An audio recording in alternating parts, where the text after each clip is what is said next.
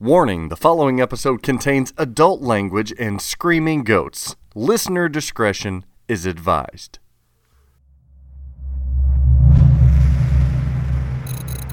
The Pinball Network is online.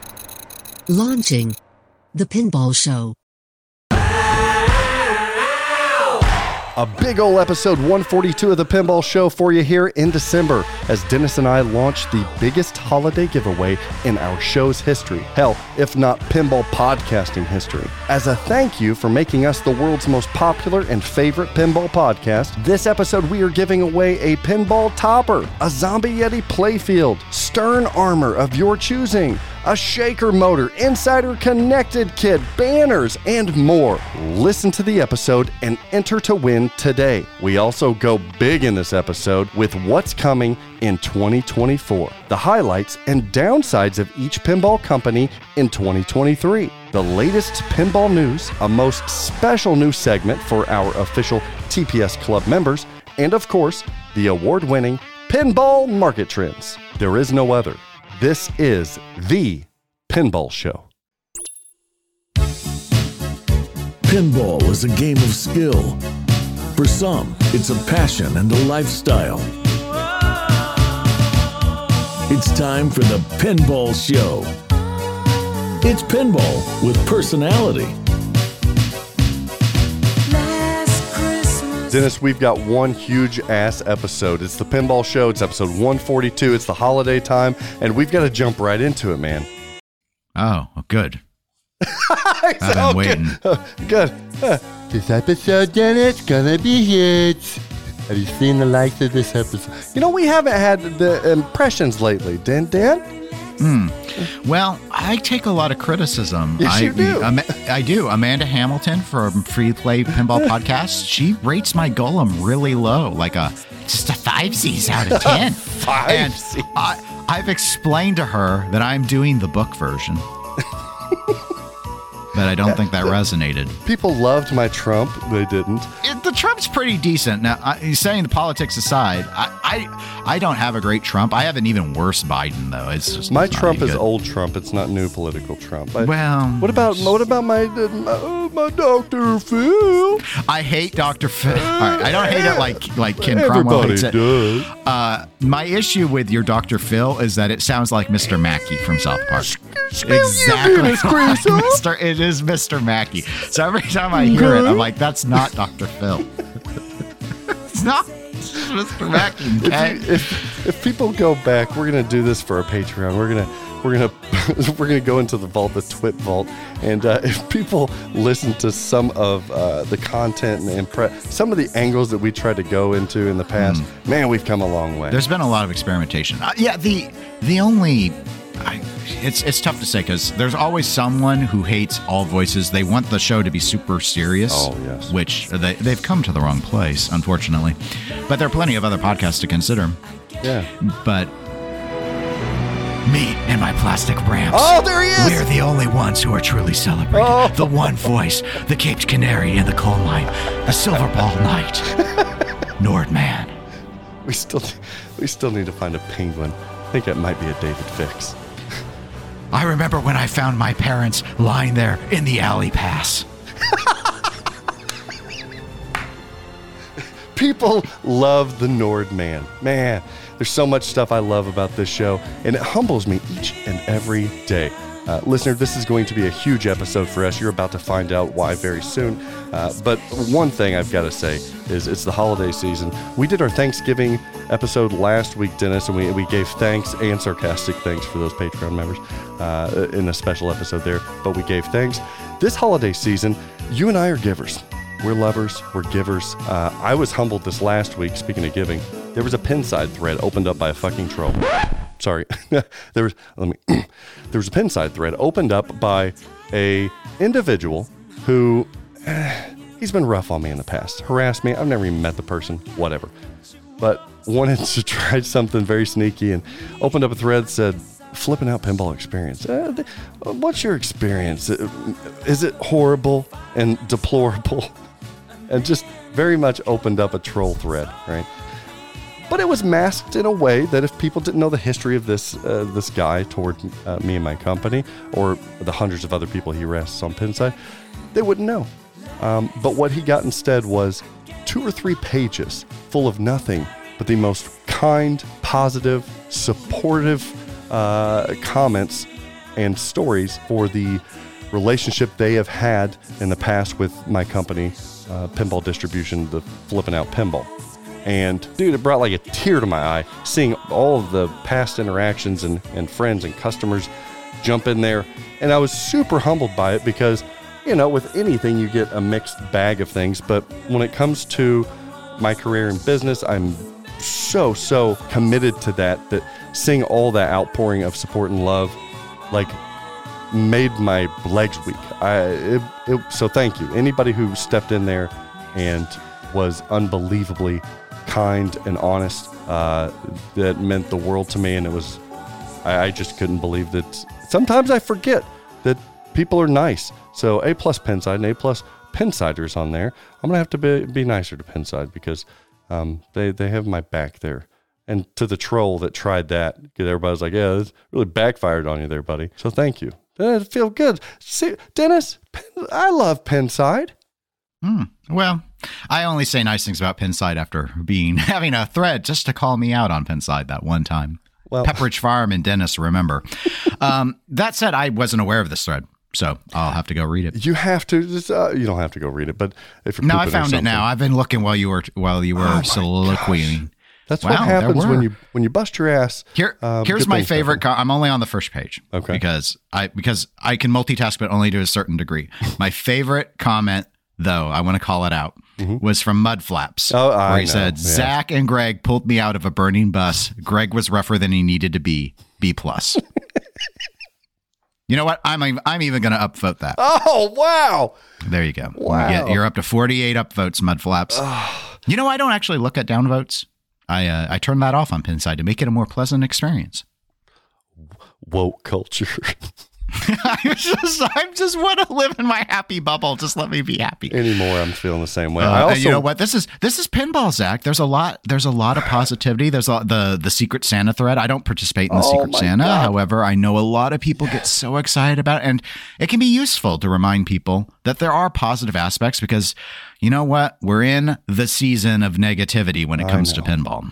And you're right. Like the Secret Santa, I was blessed. Nicole and I with Flipping Out were blessed again to be asked to be a part of a Secret Santa Pinside giveaway where they gave away a pinball machine to an unexpected You did that party. Last year too. Yeah, last year this truly saint of a person that we know of that wants to continue remaining anonymous does this. Last year they gave a Toy Story 4 CE.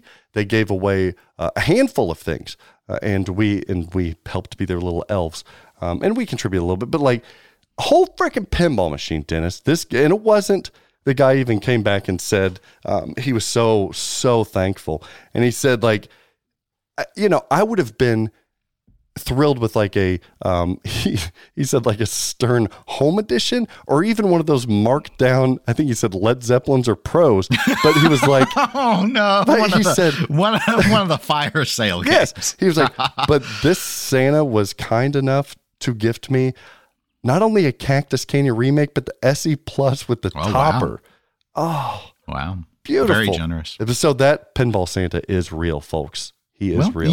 You were very generous. You gave me a very nice gift last year too. That was last year. Times is tough. But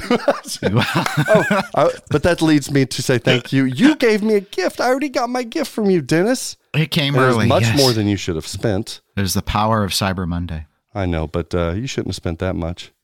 And I know that you spent that much because you opted for the 2 terabytes rather than the 500 gigs of the 1 terabyte. Yeah, and the reason for that was really just because you're like shooting like 6K now. I'm like, maybe you can hold 5 minutes of footage on a 1 tera. I gotta get you to 10. I gotta get you to at least 10 minutes. And it was so funny because there's nothing more true than that. Like I have to have these external hard drives hooked up to my actual cinema camera. Because there's no other device, even a CFast, not to be nerding out here, even a CFast cannot write speeds fast enough for a high-end 4K or a 6K. So it takes one of these portable SSDs and stuff like that to be able to do it. And you don't get much, but you have to have so many of these. It's like an arsenal just to film a production piece or an upcoming featurette. Wink, wink. So damn it, thank you, man.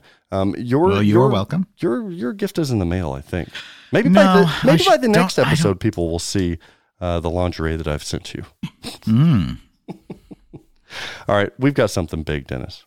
We do? Oh my gosh.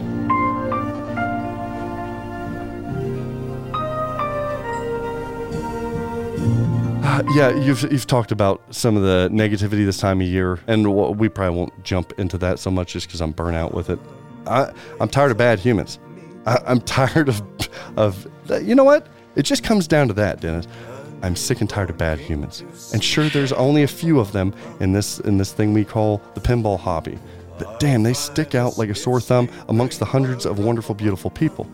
So to focus our efforts, hopefully, I'm getting so sad about the shitty human beings out there that I want us to do something to give back to the people who support the show and who listen to this. These damn people right now listening to this show. We gotta give back, and we gotta give back in a way that only the Pinball Show does each and every year. We're taking a month off. We're going to Hawaii. Dennis, the Twippies are coming. It's the season of awards show, and nothing creates more disdain for one another. Nothing creates more toxicity than that. And we've never asked for a vote. Not once. We've never asked for a vote for the Twippy Awards or the Pinball Awards or whatever it may be, have we? I don't remember us ever asking. I figured this year, you know what? We should just buy votes. Yeah, just to show our supporters, hey, we love you so much, we'll give you $1 every time you vote for us. Can we do that? Maybe we'll do a giveaway. For $1. You vote for us, we'll give you a topper. How about that? Can we do that?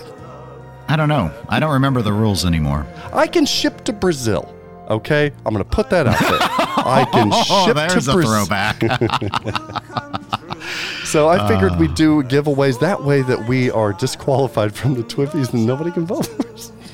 Oh, that's okay. Because I've asked you before, Zach, if we could just ask to not be on the ballot. We've tried that, and you've explained to me that you attempted that. We've tried that.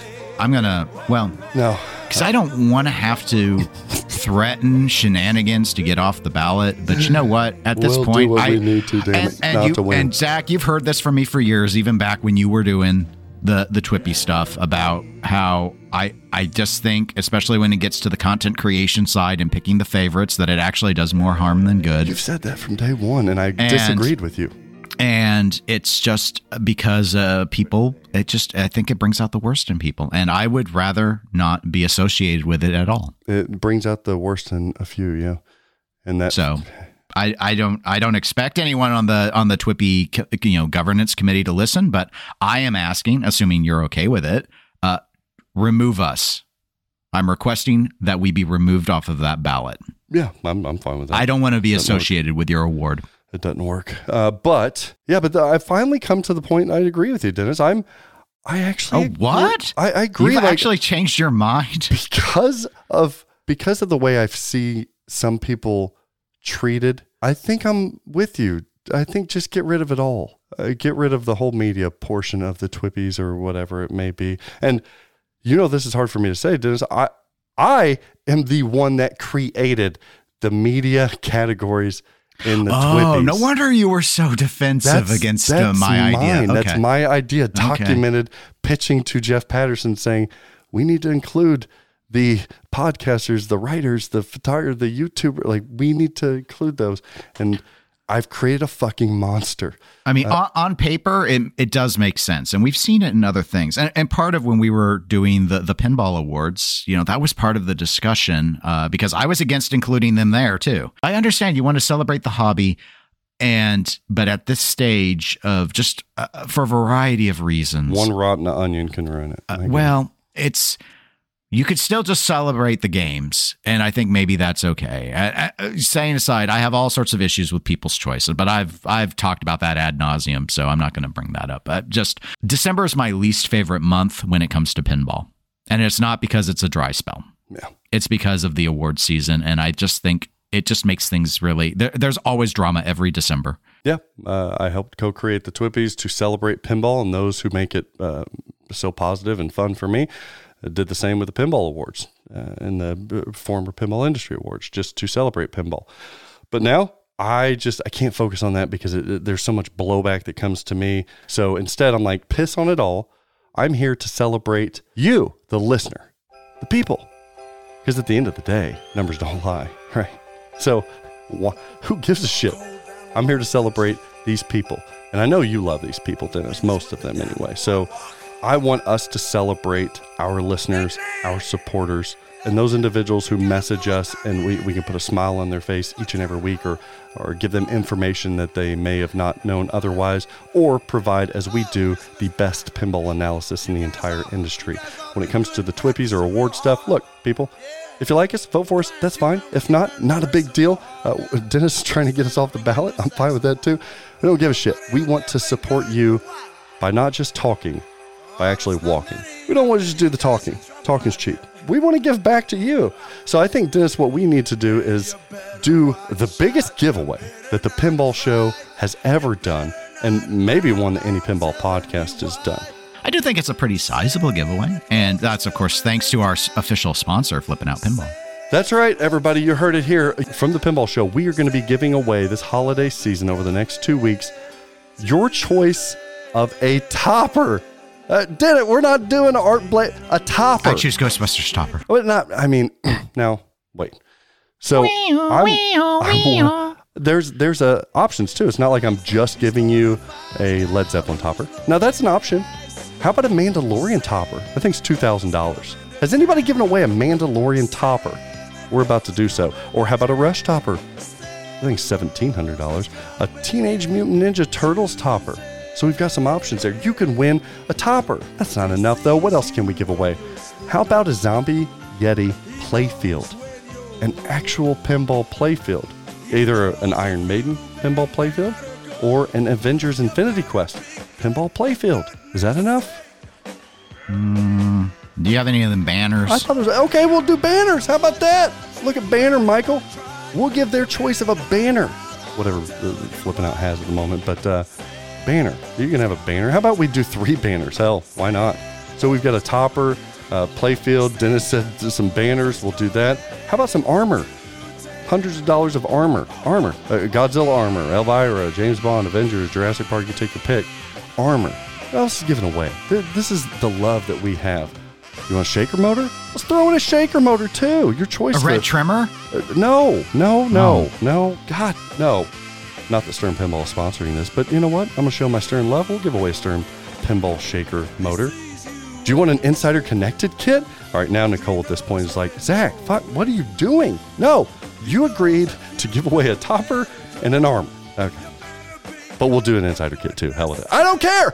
We're celebrating you, the listener. Let's do it, Dennis. And not all of these things are going to go to just one person. We're going to give away a topper. We're going to give away a playfield, a set of armor, Insider Connected, a shaker motor, 3 banners. That's like 8 prizes.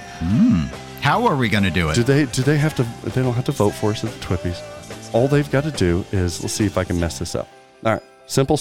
All you've got to do is share this episode of the Pinball Show on social media, Facebook or whatever it is. Just share it, and then whenever you do share it, comment on why the Pinball Show is your favorite pinball podcast. That's all you got to do. Share it and do that. Pretty simple. Just for the sake of, I don't know if we can see all the shared stuff, comment on our post here for this episode on Facebook.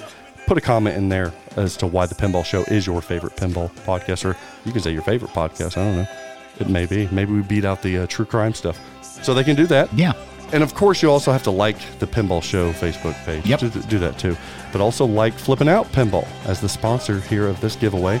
Like the Flippin' Out Pinball Facebook or Instagram or YouTube. Just make sure you like that. And just for good measure, Dennis, if somebody doesn't have social media or something like that, they can just email us their comment of why the Pinball Show is their favorite pinball podcast. The pinballshow@gmail.com is your alternate method of entry.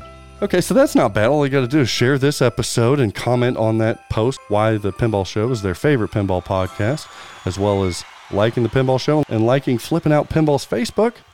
Yeah, it only takes I'd say you could probably do all that in about 15 seconds. Yes, and you could win thousands of dollars worth of prizes here. And I do want to thank you, Zach, for Flipping Out Pinball being willing to sponsor all those giveaways. Oh, yeah, absolutely. Because we do care about our listeners. We do. Why not? And so there has to be a deadline to this. We're recording again in 2 weeks.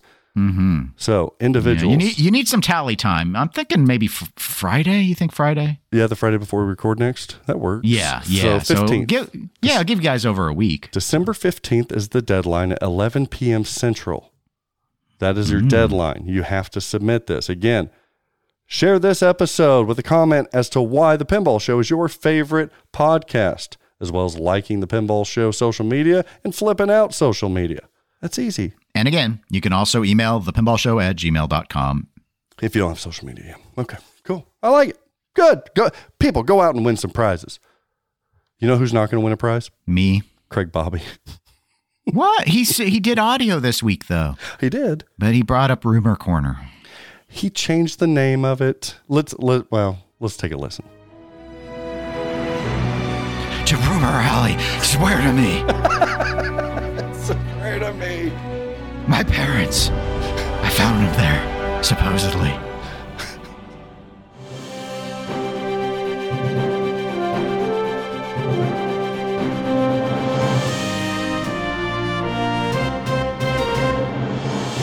Hello and welcome back to the Pinball Show's Top Stories.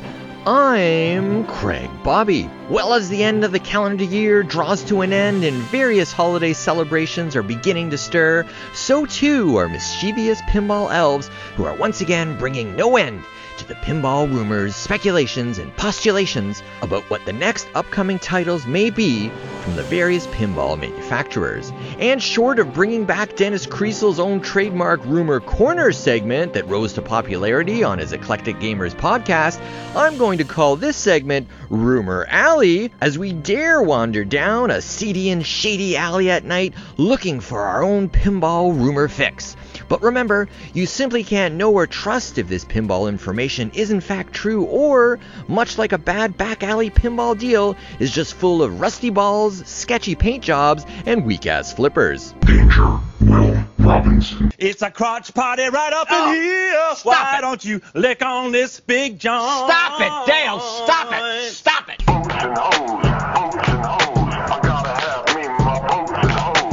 First up, we have one of the longest and persistent rumors regarding Stern Pinball, that their pinball design juggernaut and silverball champion Keith Elwin, whose next game is rumored to be in the theme of the 1975 classic movie Jaws, rumored to be released sometime in early 2024. Say what? Now, the rumors online these days are so detailed about what's in the game, along with various layout elements, that I'm saying this hot and heavy rumor is almost as sure a bet as it gets. And of course, anyone that follows pinball knows that anything by Keith Elwin is bound to be a runaway success for Stern. So expect news of its imminent release to shoot shockwaves of oohs and ahs through the pinball multiverse. A little further into the shadows of Rumor Alley, we have persistent rumors that Barrels of Fun Pinball's next title could be in the late 90s Bruce Willis space adventure masterpiece, The Fifth Element. Say what? A rumor whose fire was further stoked this week as Barrels of Fun's Labyrinth machine was featured on Adam Savage's YouTube channel, Tested. Now, what does Labyrinth have to do with The Fifth Element? Well, during the video, an astute Reddit user named Snorknato snared a picture that was taken at the 2-minute and 50-second mark of the video, where they cut to a scene of Adam Savage playing Labyrinth.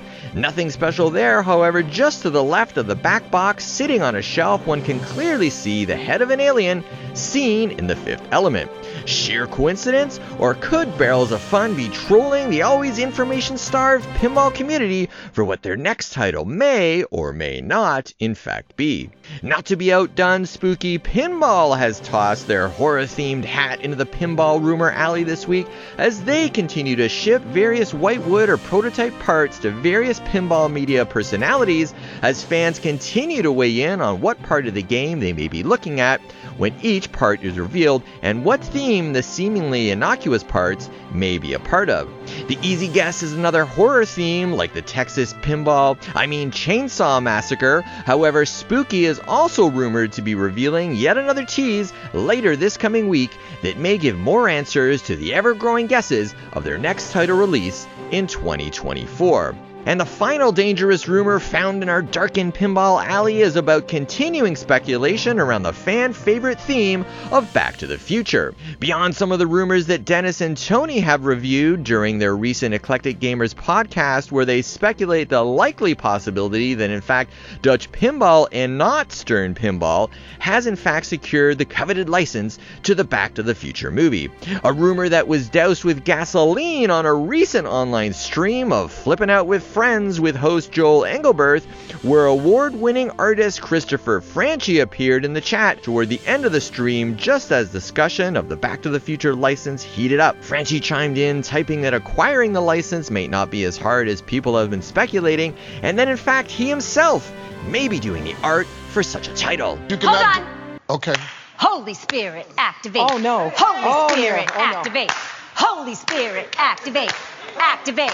Activate. All right, let's go. The always coy Franchi also teased at one point, and I'm paraphrasing here, that he wouldn't be surprised if Dutch Pinball did in fact have ownership to the Back to the Future license. Wink, wink. Well, you know what I say. We shall have to wait and see. Okay, let's hightail it out of this sketchy rumor alley and back into the safe and welcoming arms of Zach Meny and Dennis Kriesel, where I must bid you farewell for yet another week. For the Pinball Show, I'm Craig Bobby. Catch you on the flip side. Well, thank you, Craig, for regurgitating all of those rumors. Maybe we should run with rumors for this episode, Zach. I think we're going to make this episode big. Rumorlicious? Let's make this episode so damn rumorlicious that you don't have to use chapstick for a week. Juicy. We're going to give them the rundown of the news as we always do, but I think we should just dive into the year and to discuss what games are rumored to be coming out in the future, as well as any information we know, and what came out this year for each manufacturer, what we liked, what we didn't think worked as well, etc. And we'll start with Stern Pinball. Your production update this week, listener, is that the Guardians of the Galaxy Pro final commemorative run is being shipped right now. They're shipping. So that gives us Guardians of the Galaxy. We know that the last 2 weeks of Stern Pinball are going to be administrative, fiscal inventory kind of stuff. So they're not going to be working. They're going to start early January. So that leaves us a week, Dennis. Yes. 1 week. Well, I guess 2 weeks. 1 week. But this week is basically more the Guardians of the Galaxy Pro. But then there's still, what are we doing until the 18th? Stranger Things Premium. People still think it's bumped to next year. I have no evidence of it. I'm still being told, and it could change today, but I'm still being told that that's the last game that's being run in 2023 by Stern Pinball. Making me the winner. That's right. Making you the... What'd you win? I won the... Is Stern going to have a game come out in December? Oh, and the answer was no. No. I still thinks that you're going to think it until January 1st. I still thinks we could have an announcement. Don't do it, Stern. Let me win. Stern. Listen, Stern. It's me, Din. I don't go by Din. Oh, sorry. Stern. It's me. Stern, this is Dennis. Okay. Listen. If you're listening, do I ever ask you for anything? The answer is no. The answer is no, other than for all of your production data ever. But aside from that, I don't ask for anything, which incidentally, I still haven't received that production data. I need that production data. Stern, don't let Zach win this one. Just let me have one. No. Just let me one time. Thank you. All right. We need it. No. We need it in January. All right. Well, speaking of January 2024 comes the likes of James Bond Premium that was pushed out of December. January 2024 also is Godzilla Premium, small run. Stranger Things Premium, another small run. And Cornerstone Pro and LEs, question mark? Small run, if it's not good. That's so true. That's so true. I'm just saying. Oh, Daddy needs a good release, Keith. All right. February 2024, I'm betting on the next Cornerstone Premium. Q2 of 2024, Nothing else has really changed between Q2, 3, and 4. That is Q2, Foo Fighters Pro, Venom Pro, and Premium. Q3, James Bond Pro was pushed out of December, but James Bond Pro for Q3. Q3 also Godzilla Pro, Jurassic Park Pro, Foo Fighters Pro, and Q4 is Foo Fighters Premium, James Bond Premium, Deadpool Pro, Stranger Things Pro. All tentative, all can change. Star Wars Mandalorian. Look, I'll give you a little tidbit. Birdie came in, sat on my shoulder, pecked my nose. I said, that's rude. Fuck off, bird. But the bird did tell me. I don't know. Why were you so mean to this bird? I don't know. And then the bird tweeted at you, and then it said, "My name is X now." That's a Twitter joke. Oh, gotcha. That's why I spelled it out. Well, Birdie told me that Mandalorian, you may not see that Mandalorian running until 2025. Whoa. Wow. Wait a minute. I thought the new season was going to... whatever. I just imagine Stern scrambling after they had to shelve their Book of Boba Fett theme they were going to do. Yeah, that's right. What an awful show. Stand down. We're not doing it. Stern Pinball Accessories updates. Did you know that they ran James Bond toppers again in stock? Flipping out pinball. I did not know. Yeah. Wow. James Bond toppers. That's an awesome Is that one topper. of them available in the giveaway? Dennis, don't press your luck. Oh, okay. Those are selling okay. Okay. Hell with it. Why not? Fuck it. All right, December, we're still supposed to get some Godzilla toppers. Still supposed to get some Godzilla toppers this month. Now, they did, this was interesting to me, that first batch of the Pinball Alley signs that they made, they sold out of those. No more available. They said they'll probably run it again sometime next year, but nothing in stone. But that had a decent amount of social media buzz, so I'm not too surprised they sold out of them. So those are gone, so you have to get those through dealers now. January 2024, Stranger Things has been bumped to the first of the year here. Remember, they were supposed to do it in November and December. They've bumped that, which is making people think maybe they're bumping the premium. I don't know. But the accessories are not coming until January. And then fear not, your Iron Maiden Aces High toppers coming Q1 of 2024. Did you know Stern Pinball got an app? Insider Connected. It gets an app. Yes. There's an app for that. What was the Rick and Morty episode? I've never seen Rick and Morty. Would you like me to help build an app? Oh my God. One of the greatest shows of all time. So good. But Stern Pinball Insider Connected gets their own app. Did you download that app? I have not. Dennis. I'm waiting for the bugs to be worked out. Oh my God.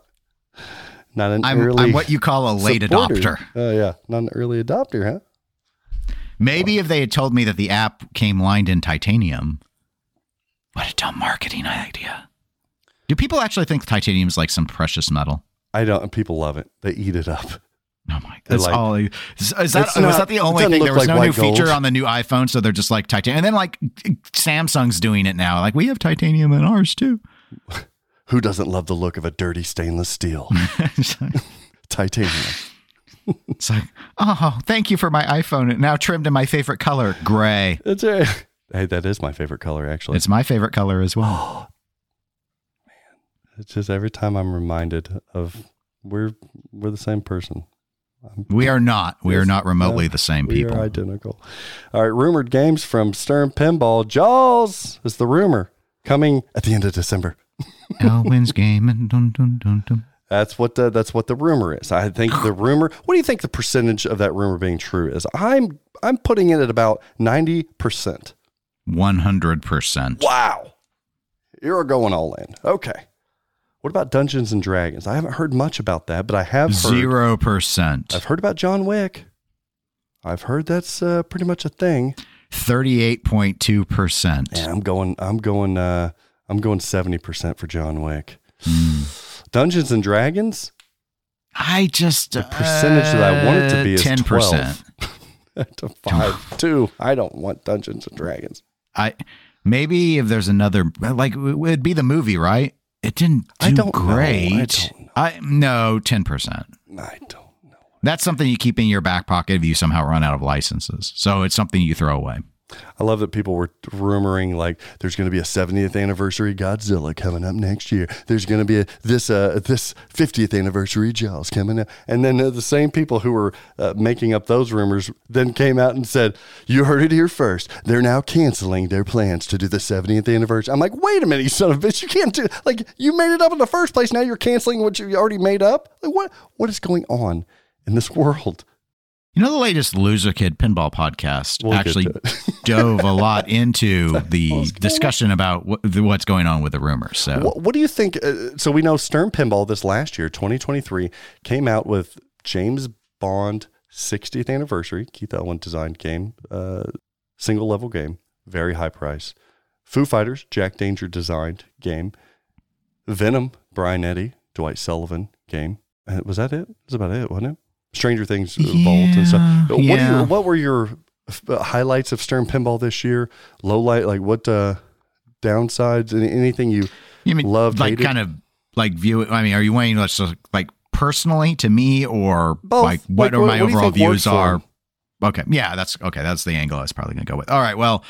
The big success I think has to be Foo Fighters. The first cornerstone game of Jack Danger, very well received. Yes. I also feel that Stern got, and this is probably more luck than anything else, but they got to take advantage. They were the last company to take advantage of what I consider the COVID effect, where people were just buying everything hand over fist, not really thinking about possible negative impacts on resale or anything of that. Like they got to benefit from that. And maybe that was because Jack was new and people wanted his first, quote unquote, real game. Possibly. Or maybe it was just, hey, a lot of people hadn't adapted yet to thinking, you know what, is the market really going to keep behaving like it did in 2021 and 2022, which it does not.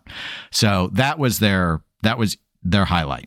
Yeah, I agree. And I think for the purposes of this episode, maybe next episode, Dennis, we give our favorites or our award picks for the year kind of thing. But this episode, we'll stick to what we think the high and low points, just more objectively are. I'll have to noodle on. It gets a little more difficult with other companies where they had fewer releases. Sure.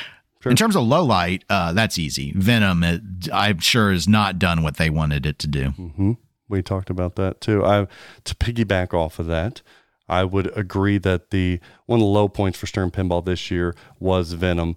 I will emphasize, though, I don't know. I'm not sold that it is the product itself so much as the circumstances and the situation scenario that it was put in or they put it in whenever it was released. Remember, we did have that huge gap when they announced at the end of July, but then we didn't start seeing games or anything until like 2 months afterwards. The hype is already, that's just a thing Stern doesn't do.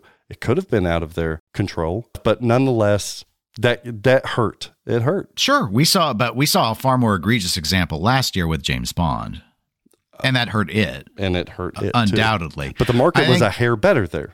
Yeah, the market was right. See, Venom. Unfortunately, Venom just faced a lot of headwinds. I think the delay is definitely a factor that's in play. The market was the C tier theme didn't help.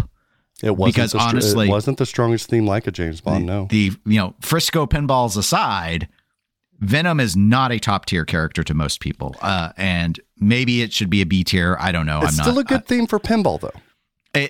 Yes, but a lot of people, if they're initially doing ordering, are going to do the ordering based off of the those things that are I'm going to do. I'm still in the episode right now, but latest Slam Tilt podcast episode, they have a guest on, and that guest was explaining how with Rush they'd have paid $20,000 for a Rush game. It didn't matter, and this was someone who had never, I think, bought a premium before. Well, and it still followed.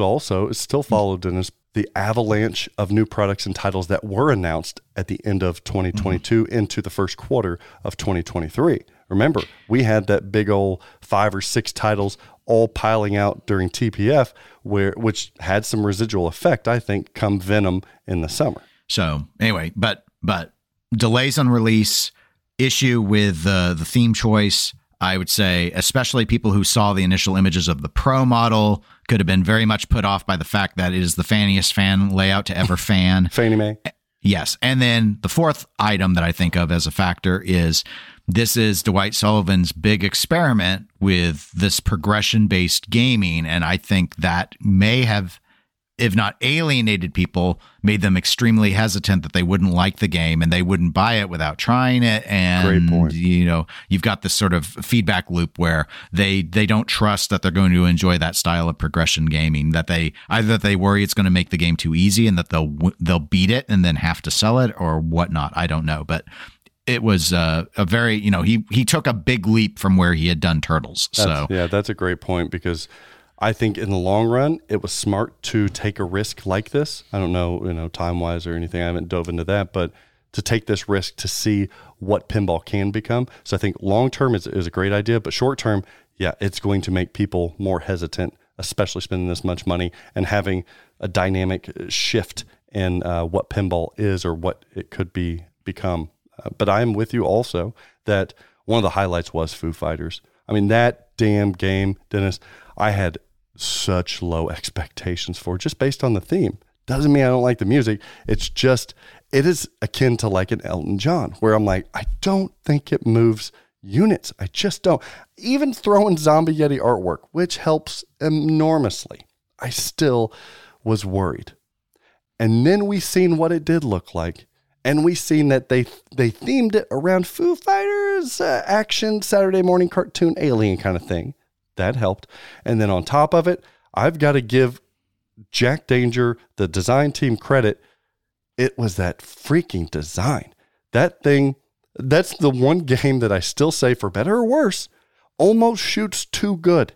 And there are some Keith Elwin games sometimes, like Avengers and stuff, that I'm like, it almost shoots too good, where you gotta have some risk there. But it shoots like a damn dream. And I think that was a huge highlight to an otherwise theme that I was going to chalk up as, not going to do well. Now, James Bond's 60th anniversary, that did fair. I don't think it was a highlight at all. I think it reminded Stern, hey, even Keith Elwin has a ceiling to some respect. And even more so, honestly, more than even that, the ceiling for a single level is pretty low, regardless of bill of materials, regardless objectively of the cost of a unit. People will not and do not perceive that style as contemporary, and they will not pay contemporary dollars for it. Yeah, the reason why I chose Venom over that as my lowlight for the company was it's such a small production run that in the grand scheme of things, they played that one fairly safe. Obviously, Venom got full Cornerstone treatment, so that's the main differentiating factor. But yeah, I agree with pretty much everything you've said about the Bond game. It just, for what it was, and we've seen signs of this. Remember, Beatles was a slow mover until the pandemic sold the rest of them off. People, whether it's right or wrong, the market says single level, it does not cost as much as quote unquote full featured. And you could slap Elwin's name on it, but that clearly they gouged on that price. It was when it launched. I mean, the initial price asks that we saw were they just did not click. Yeah. So I think, does that work in the future? I think they learned a lot from that, as well as they have last year on the home edition games. I think they learned a lot on that. I think this also, for Stern Pinball listener, was the year of the special edition introducing, and I think this is due to market fluctuations and the status of the market and the changes that we've seen throughout 2023 on market stability. I think we see more special edition stuff in the future as well, because they introduced that this year with the likes of things like Elvira Blood Red Kiss, with the likes of Jurassic Park 30th anniversary Ellie, with the likes of let's revault this Stern Stranger Things that people have been begging for. It's what do people want? Let's give them that so that we can continue manufacturing at the pace that we are going to be in this new factory, as well as let's take what's tried and true. Let's take what people love, that is LE models of games, something special, glitzy, and glamorous, and let's bring anniversary editions to provide the collector community with another chance in on an otherwise lower run of an LE that was initially released in years prior. Yeah, I think they'll experiment some more with that. That one, I think they see the ceiling, though, on it, too. Yeah, I think Stern recognizes in the new market that they now face a need to be nimble and to play around with the space that they've got with the licenses that are already available to them to put on the line. But yeah, the ceiling of it, or is the way I think of it, is you're playing a game, a dangerous game, when you do things like this, because you could upset your whales. So, and the whale is an almost mythical beast, and you do not want the whale to feel the harpoon going into it. Like a minotaur. So my point being, I know Travis Murray had kind of expanded on this on a prior Triple Drain episode of a few of them ago, actually talking a little bit about this. So I do think it's a tightrope act, especially as the market cools, for Stern to be able to, like, what can we do that feels okay and hopefully doesn't upset our people that are always, I went right of first refusal on every LE. And then they get to the point where they're like, you know what? I'm done with right of first refusal on Stern LE, because they're going to always have a better LE later. So I don't think they've had that yet, but I think they're aware of it, and they're trying to figure out ways to do it where it doesn't feel like, you don't want to piss off your old base, but there's money being left on the table if they don't do these things. So that it's a tightrope. You got to watch your pander meter. You know, we got to watch how much we feed, and we don't want them to get sick. We don't feed them too much to make them sick, but we want to keep them hungry. I think foie gras. I think. What'd you say? I said foie gras them. You know foie gras, the goose liver. They force feed them. Oh, until they anyway. Never mind. It just reminded me of the recent Rick and Morty's Back Again episode of the. I've never seen Rick and Morty. I know, but they did. You'll know the reference. They did the total recall of the little thing that comes out of the stomach. He's like, "Open your mind." The Quaid. The Quaid. Yeah, what was his name? Quazo or something. And they did a whole episode on that. It's fucking hilarious. But okay, the other thing that I have to bring up, this is Stern Pinball heavy, because I'm proving my point right now. They continued in 2023, Dennis and listener, their complete and utter domination. And what I mean by that is, some of you might be like, well, wait a minute. There were some new things that came out that I think made a pretty big punch. And I would agree with you. Things like Barrels of Fun Pinball. The domination continues because I would argue that all the established companies out there, the Jersey Jacks, the Chicago Gaming Companies, the American Pinball, they were taking swings, maybe even bigger swings than they've taken in the past. And it resulted them in more steps behind Stern Pinball. They continued to dominate in the connectivity sector of this industry and hobby, and they're flying with that thing. So much to the effect that I would say that Insider Connected is now a huge plus with the entire Stern Pinball platform. And I'm excited to see where it goes next year alongside the Spike 3 system. That's right. I want to see where Spike 3 is going, and I want to see if Spike 3 has the capability, alongside Insider Connected, to finally get to the mecca level of internet connectivity in pinball, and that is some sort of exchange of competition between two different locations. That's the next big step. Look, they've got the milestone stuff. They've got the badges. They've got the awards and the achievements. They've got all of that. I think their next step, unfortunately, may be the in-between, which is downloadable content. I think that might be the in-between they might see before, me playing somebody in Kansas. But I want to see what Spike 3 is going to bring, and I want to see what this next iteration of Insider Connected is going to bring, because I think 2024 should show what that next big step is going to be. Then again, maybe Stern in 2024 is just going to be a master of puppets, pulling your strings, twisting your mind, and smashing your dreams. Jersey Jack Pinball.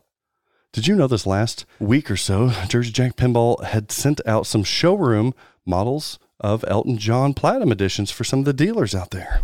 I did not. Did you get yours? Yeah, I got mine. Got it all set up. I think even Flipping Out with Friends will be streaming it possibly as early as this week with Joel Engelberth.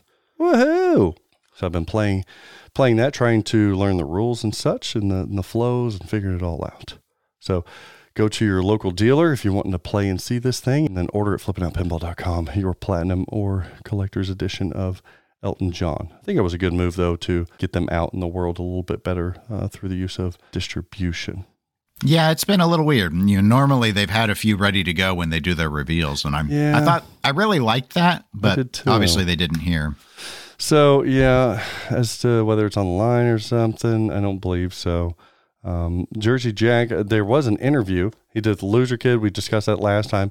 This last weekend, he went on Canada's Pinball Podcast, doing a live stream, and caught him at Automated Pinball Distribution and had him sit down to discuss some questions. A lot of it was kind of carbon copy from the Loser Kid Pinball Podcast, but still some interesting information nonetheless that came out of it. When asked about whether or not Elton John's pinball machine was on the line, Jack responded, quote, "It's on the line." Okay, well, there you go. There's your. But you just said you didn't think it was on the line.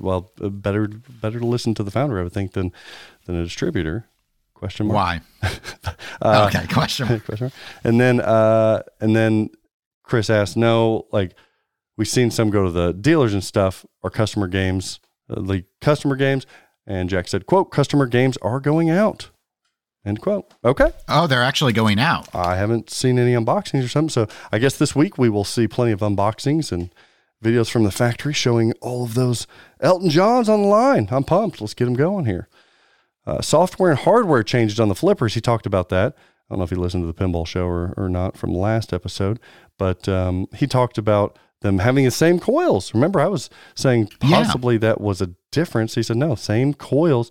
And it was not just software changes. I guess he was just saying that people like us were like, well, wait a minute. You just said software changes he said, no, there were hardware changes as well.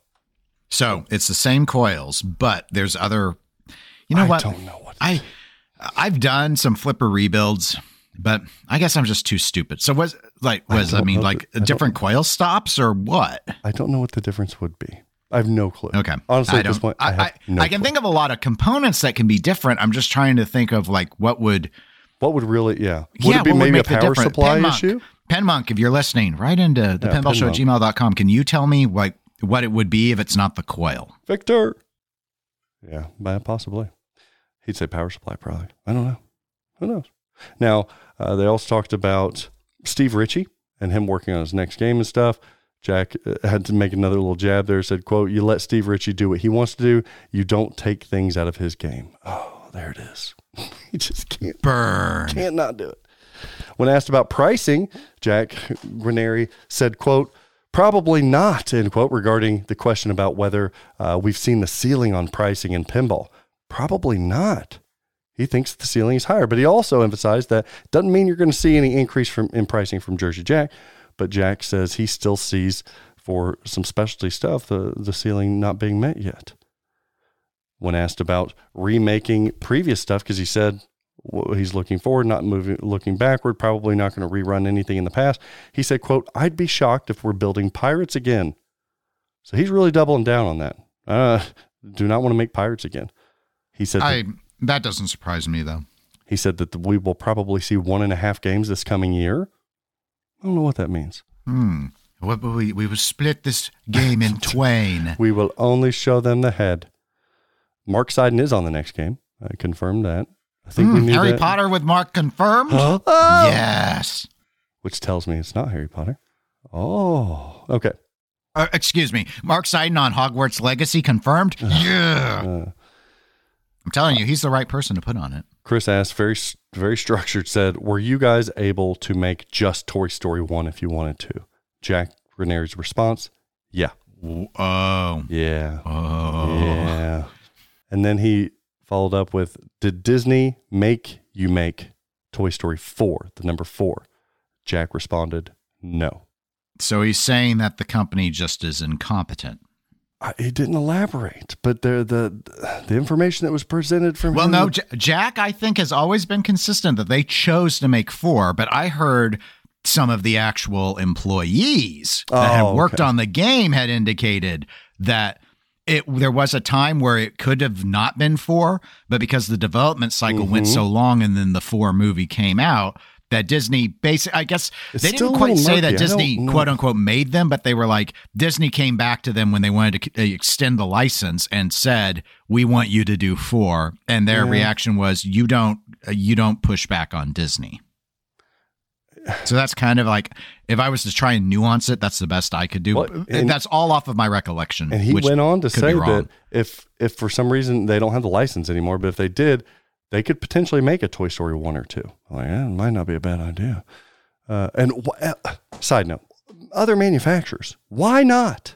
Why not jump into that? I still think it's very viable and would do incredibly well. That's tough because of the risks of confusion to the public and such. Yeah. I mean, I get that, but I don't know how many toys. The Toy Story didn't sell horribly. It just didn't sell as well as GNR.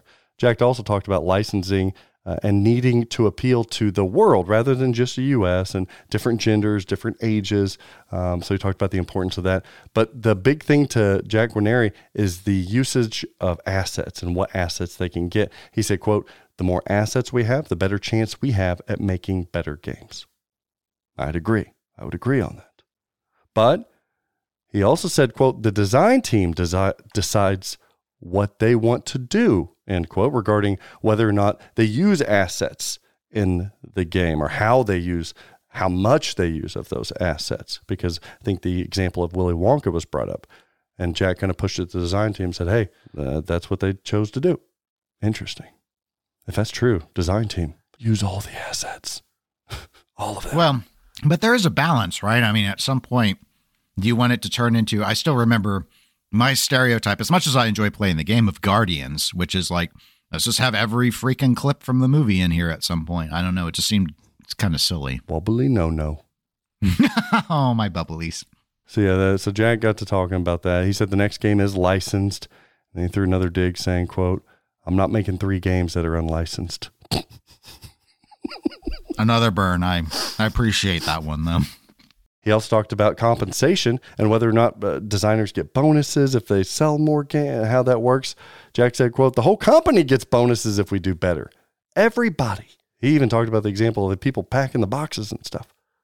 Okay. Yeah. I mean, there are a number of companies that I believe that operate. I've been in the public and nonprofit sectors for so long. We didn't have that, but my understanding is that's pretty common for a lot of companies. Mm-hmm. Do bonuses company-wide. Yeah. So that was good to hear. I like that. What did Jersey Jack do this last year? They had the likes of The Godfather coming out in March, and here recently they had Elton John come out. So they did get 2 games out within a year. So bravo on that. Now I think some of the reasoning was because of sales kind of thing. It wasn't because of ability to get parts and production speeds and stuff like that. I agree with you. But I do want to note that they've gotten games out within a year before now. It's just, this was a calendar year and some people, for whatever reason, like mentally couldn't but the gap between what Godfather and Toy Story 4, I think, was within 12 months. That's true. That is right. So they're actually on a cadence to be able to do this now, Yep. It looks like. Yeah, their cadence has dramatically improved from the early days when Jack ran the company. Yeah. Until Harry Potter comes out. And then Hogwarts Legacy is how it's pronounced in English. Hogwarts Legacy. It's going to be Hogwarts Legacy. You can deny all you wish. All I can say to you and every other podcaster out there saying the same thing is just remember your boy here. All right. Hey, I've been wrong a few times in this hobby. So they came out with those 2 games. I think that the highlight is that they came out with 2 games that are what Jersey Jack pinball machines are, complete and utter beauty. They are dazzling and some of the loudest and most dripping with beauty games that we've ever seen in the industry. And that does not go without any exception this year with these 2 products. I think the downside for me would be that the theme choices of both of these, I think, are subpar. I really think they're subpar. If you told me, pick 50 as a distributor, pick me 50 themes, Zach, that we could manufacture and make some money on, neither Elton John nor Godfather would be in that top 50. I don't believe. That's a long list too, 50. So I don't think they landed on either theme, nor do I think with either game they really have brought something that helps people look past the theme or that they can commit to the theme, even if it's not in their top choices of themes in pinball. So subsequently, I think you've seen the downside of Jersey Jack Pinball this year has been probably sales numbers. Okay. I don't know to the full extent as to what 2024 has coming for them, but I can tell you I am very excited about the stuff that they do have coming in the next 5 years. Based on, if the rumors that I'm hearing are true. And speaking of the rumors, we've heard Harry Potter, we've heard The Matrix, Top Gun, Maverick kind of thing. What else have we heard? Those are all the pending ones I'm aware of. Yeah. That I've heard. I think if 2023 was Jersey Jack's down year, then just like Dogecoin, to the moon. Okay. Well, I wouldn't recommend necessarily that you diamond hands the JJP game because those things seem to fall far more as you wait. So if you don't like your game anymore or you're tired of it, I would say sell it. Yeah, sure. Absolutely. We're seeing. I wouldn't diamond hands that. Their highlight for me, I would say, is their trailer game, their teaser game. Oh, it's strong. It's the strongest in the industry. Their marketing is strong. Yeah. It's honestly, all right. Jersey Jack Pinball. Oh, listen, this is Dennis. Yep. Jersey Jack, listen to me. You're taking it too far. Don't let people fly away from their games. They shouldn't be floated. Don't let people float. Don't be floating people. Like, this is a Quidditch match. You should have held that for when Harry Potter Hogwarts Legacy, the non-Harry Potter Harry Potter game comes out. But you didn't. You fired it off too early. And now we won't be impressed when people float on a broomstick away from the pinball machine. I'm just saying, that was a prime opportunity, and wasting it on Elton John was a mistake. Snape. That's all I have Low to add. light. I'm going to be more specific than you on that. My low light is that was Godfather. the positive? Yeah, that was. Oh, shit. Top of the tier trailer game this year. All right. Wow, next level. I think they're going too far with it, but you know what? It's still top of the tier. Yeah, they got billions of dollars. They're turning it to 11, and I'm a little worried. But low light Godfather easily. Terrible theme choice. Absolutely awful. That ever got greenlit is absolutely shocking. That's the sort of person that would tell you to make Citizens Kane pinball is my concern. Just because something is an iconic, excellent film does not mean it should be made into a pinball machine. And the pinball machine looks good and it plays well. Sure. But that theme put it behind the 8-ball more than the 4 did behind Toy Story. Elton John, at least, as an iconic music. Yeah, it makes sense to pinball. With music that works for pinball. That one makes more sense to me. It's kind of like the rumored Journey. I think there's a rumor that Stern has Journey. It's kind of along the same lines. Like, I don't think it's going to bust out any doors, but like, it's a good thing for pinball. I like me some Journey. So it's just Godfather, and the design team did what they could with it. And that's why I think when you play it and you see how they approach the rule set, it feels very much like, all right, we're going to kind of do it like the Mafia series of video games and have you go and control territory and all of that, because the movie plot doesn't really work for the... you could try and argue that the movie plot's about controlling territory too, but obviously that's not what the movies are really about. They're about these interaction of these characters. It's a character study style of film, and I just feel like on paper it was a terrible idea. That's why I remain, of all the themes they've ever done, I remain the most shocked at that one. At least with Dialed In, you could argue they didn't know any better about doing an unlicensed theme that early in their sojourn as being a company. But Godfather, they should have known better. It was a big mistake, and it hurt that game, which, even though the game's fun, there will be people that will never look at that seriously because of that theme. And you know what's funny? You talk about the differences between an Elton John product and release versus a Godfather, and here I am publicly saying that as a distributor, we sold many more Godfather units than we have Elton John, and I anticipate and estimate that will easily remain the case throughout the lifespan of the Elton John game. I would like to see next year in 2024 Jersey Jack Pinball's next release to really make sure you nail the launch of this product, because I don't think it was done well enough to maximize sales for Elton John, and I believe the numbers don't lie on that. And here I would also, again, like we talked about with Stern, Godfather probably did benefit, not nearly obviously to the extent of Foo Fighters, but Godfather still probably benefited from that We're not quite sure if the market's changing from what it was in the pandemic, and I think there were still people that were kind of jumping on. Plus, they had games ready to go for sale. Yeah, absolutely. Like you could actually really not pretend on the line. They were really on the line. And I would also say this. I don't think Jersey Jack Pinball, this is crazy. I don't think Jersey Jack Pinball should change their pricing structure. I do not think they should lower their prices because I do think that the theming that they have over the next 5 years is going to be substantially greater than their last 2 releases. Thus, in my opinion, there should be no need to reduce any prices. I think your model of what you've got right now with the whole platinum thing, I don't like that that's now not limited, but your collector's edition at $15,000, I think you're fine there, especially if you have some dynamite themes coming up. I feel their pricing's too high. I would say there's a lot of risks, though, to lowering pricing. And inflation will eventually catch it up to be sane. So at this stage, they might as well just stay the course and just hold the pricing. I do think switching from LE to platinum was a smart move, though. I conceptually, yeah. But if you're going to keep the same price, then people are getting kind of less than because there is no limit at that point. I see the argument. They do get rad cows now. They get a topper now, so there was added features. So that's a plus. 5,000 was a bullshit limited count. So true. They never met it. So true. Not even on Guns N' Roses did they meet it. You're right. So it was fake. But there are themes coming up. And moving away from that fakery, I think, was important.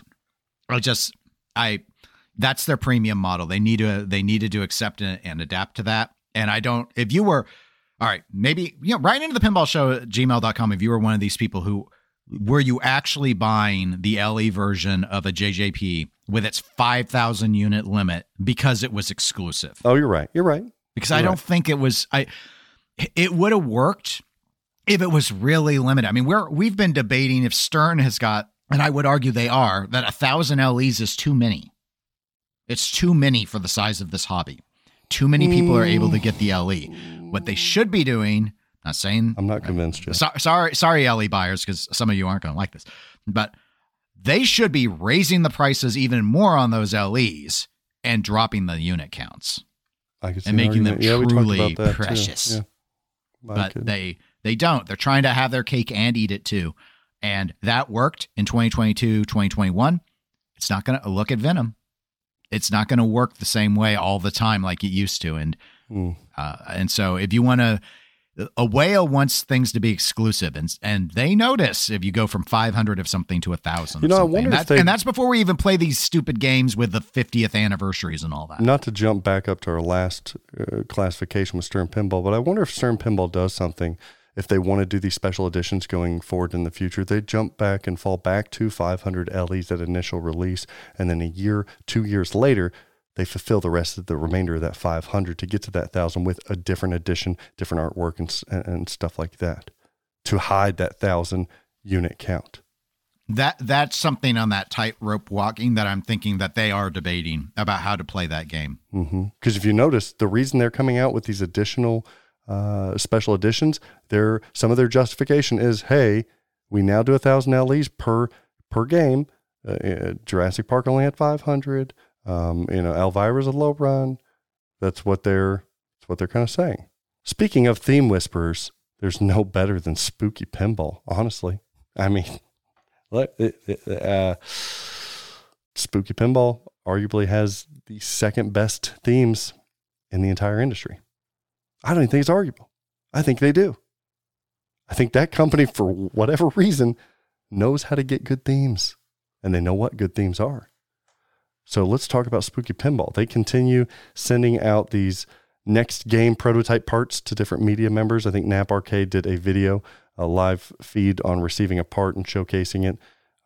The part in itself, I think it's a puzzle, guys, because I think the part in and of itself is not going to tell you much, but with Kerry Hardy's part or Don Pinball Podcast part, if you put them together, I think that's kind of where it's at, if I had to guess. But it's still a nice little teaser system that I'm enjoying quite a bit. I think that they're almost done with Scooby-Doo's, so we should be seeing, I don't know when they will release their next game, but it's got to be coming up with all these teases here. Spooky. It's Dennis again. Spooky. Don't send me no puzzle piece. You're so mean to Spooky. I am not, but don't send me no puzzle pieces. I want to play your game. Is that a Saul reference? I don't know. Was it? Rumored upcoming games. I guess Saul now? We added that last time, didn't we? Yeah, I think we did. We added Goosebumps. We're having fun. I didn't remember Spooky. us adding it, but I guess so. I'd heard the main two I've been hearing were Evil Dead and Texas Chainsaw. Yeah, I've been hearing that. Monty Python's Holy Grail, Looney Tunes, Friday the 13th. I think Friday the 13th would work. So what do I think their highlight of this year was? It Scooby-Doo? I think that Scooby-Doo, they should be proud of themselves, because if they're building close to 2,000 units of a game, that's a lot of pinball machines. That I think that there are some Jersey Jack runs that they would have loved to have sold 2,000 pinball machines or units of a certain title. I think that for a lot of pinball companies, 2,000 would be a dream. They would be so happy to do so. So I think they got to congratulate themselves for selling nearly 2,000 of a title. Now, then again, I think another highlight of not only 2023, but historically for pinball, is bringing the license of Scooby-Doo into the industry. That is a no-brainer if I've ever seen one in my life. That is not only a great theme, but one that is perfect for pinball. Now, the feedback that has been received is very similar to that of some Spooky pinball machines. The typical downside kind of things, or the criticisms that you see. I would comment that those criticisms are getting better each and every release. But I think, I'm with a lot of people. All right, you can't say you're a boutique company anymore, Spooky. Come on. You're running with the big dogs now.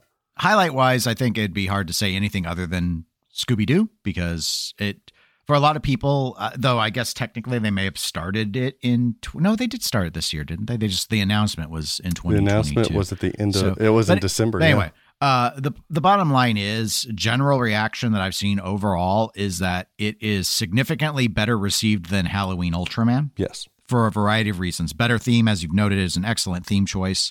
Halloween was a good theme, but gameplay-wise, a lot better reception to Scooby-Doo than the Halloween Ultraman layout. And I feel like it has sounded like that they've stayed on top of, they solved a lot of the other issues, like critiques about the animation style in the older games versus what they've done in Scooby-Doo. The rules updates, I'm not saying they put out a lot on the old games, but they've done more to make it feel like they're trying to address a lot of the concerns that people had. Yeah, they've added coders and stuff, yeah. Because Halloween Ultraman as a game, I thought was a step back for the company. This seems like a step forward from that, a pretty significant step forward. So I think that's definitely their highlight. Yeah. And to the low light, basically what you touched on, the problem that Spooky has, despite the strides that they've made, the improvements they made, the moving to like Molex from IDE cables and all the rest of it, is they still, of the major manufacturers, and they are a major manufacturer, whether they want to acknowledge it or not. Agreed. They are a major manufacturer. They have the worst reputation on quality. And of the major ones, they have been around long enough that they should be better. That American Pinball's build quality is better than theirs is a problem. So I'm hoping that they really, it's tough because there's so many things that they need to look at, but not just trying to make good games, but make good quality games. Yep. And it just seems to be this never-ending struggle with them. And I agree with you that they've made progress, but not nearly the amount that they should be making. Yeah, I can agree on all of that stuff. I do like that their customer service is good, so they won't ghost you like some manufacturers may. They'll be there to, they'll back up their stuff. They'll send you part of it. They're good with that. But yes, quality continues to be a focus. What about Barrels of Fun? What? It's a whole barrel. Can we even skip over Chicago Gaming like that? Let's be fair. They've earned their spot in the top 4 here. Chicago Gaming Company. I can't really give you a highlight because they haven't done much besides anything. Continue shipping Cactus Canyons. They're behind on that. They don't have the production run completed at this point. And Pulp Fiction, they estimated was going to start shipping in Q3. They've blown through that. All these are lowlights. And I don't even know if we'll see any. I don't think we'll see any Pulp Fictions produced this year. That's my strong take. And I think 2024 is finally when you're going to start seeing some trickle out. And I do believe that after that, we're going to deal with a year, if not a year and a half, of the majority of Pulp Fiction. So I don't see anything on the horizon from Chicago Gaming Company for quite some time. And even their estimation that Medieval Madness was going to be rerun in 2023, and then we hoped and prayed to push to the back of 2023, I think would be somewhat of a miracle if we've seen any reruns of Medieval Madness occurring even at the end of 2024. I don't see it. They've given me no evidence to suggest so, and it's very tough for me because of all the products that any manufacturers make, Chicago Gaming Company may be my favorite or one of my top favorites. That's Chicago Gaming Company. Yeah. I mean, my highlight would be despite, or in spite perhaps, of everything that's been happening with them, they have been able to maintain the reputation of perhaps having the best build quality in the industry. Yeah.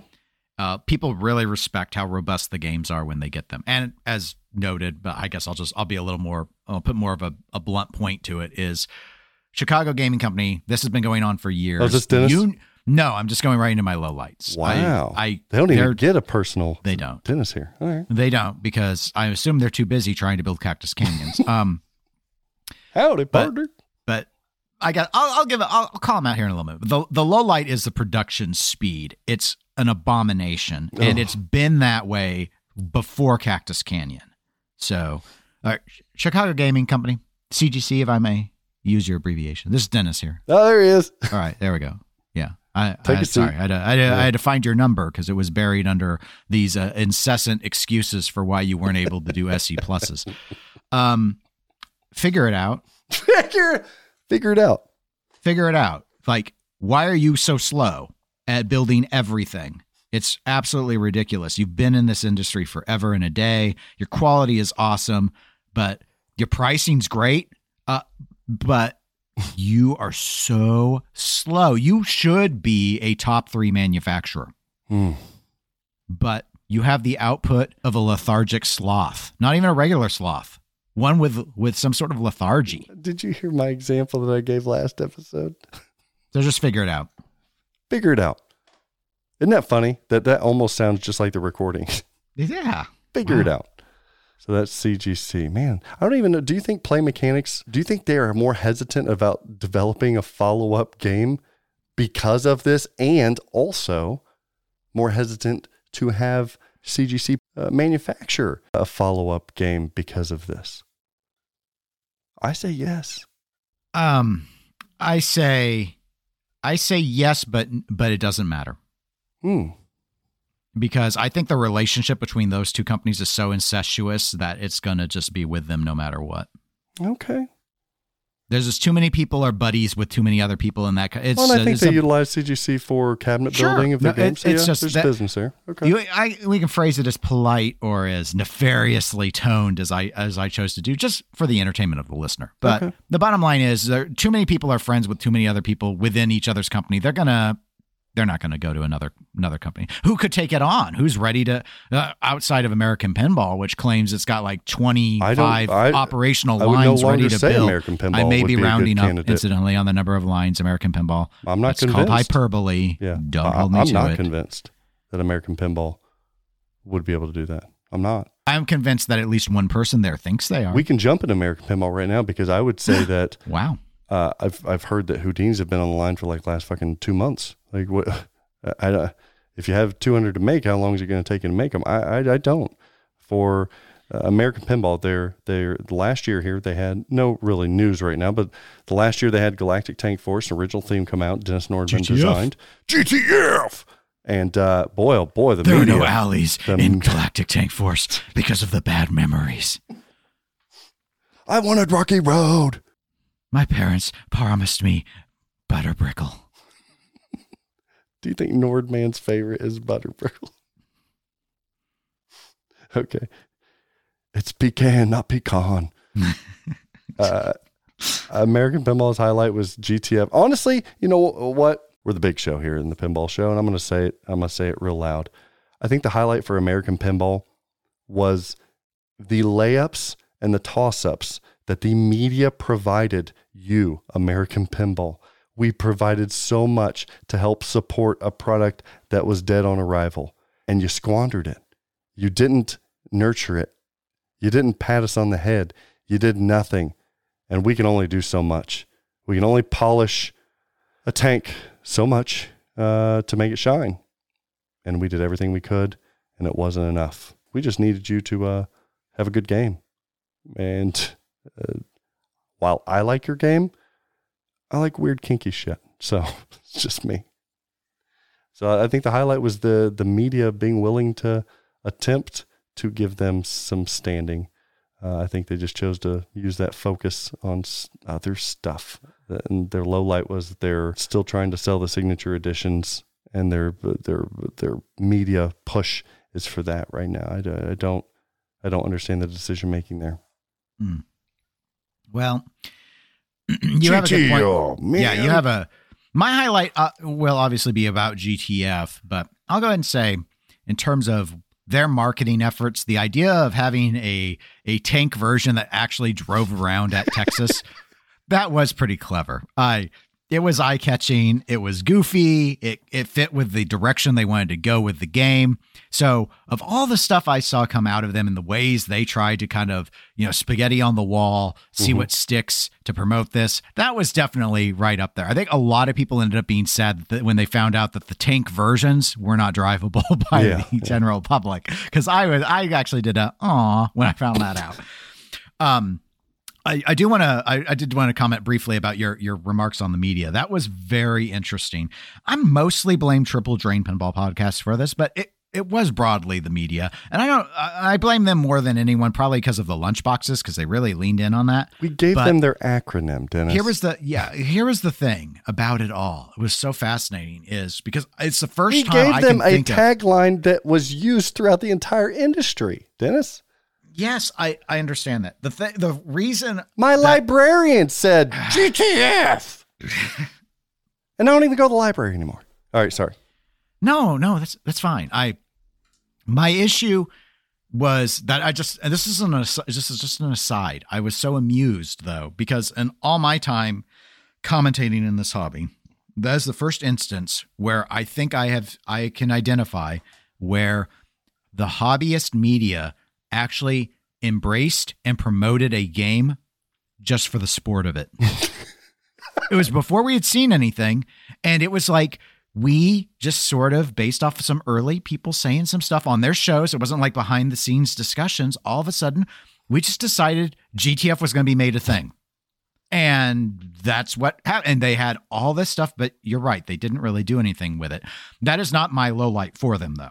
Okay, that's unfortunate, but their low Sadly, light. I know the reason why, but I won't say. I won't say why. But the low light is that they still have leadership of their company going out and saying the next 3 games are going to be original themes.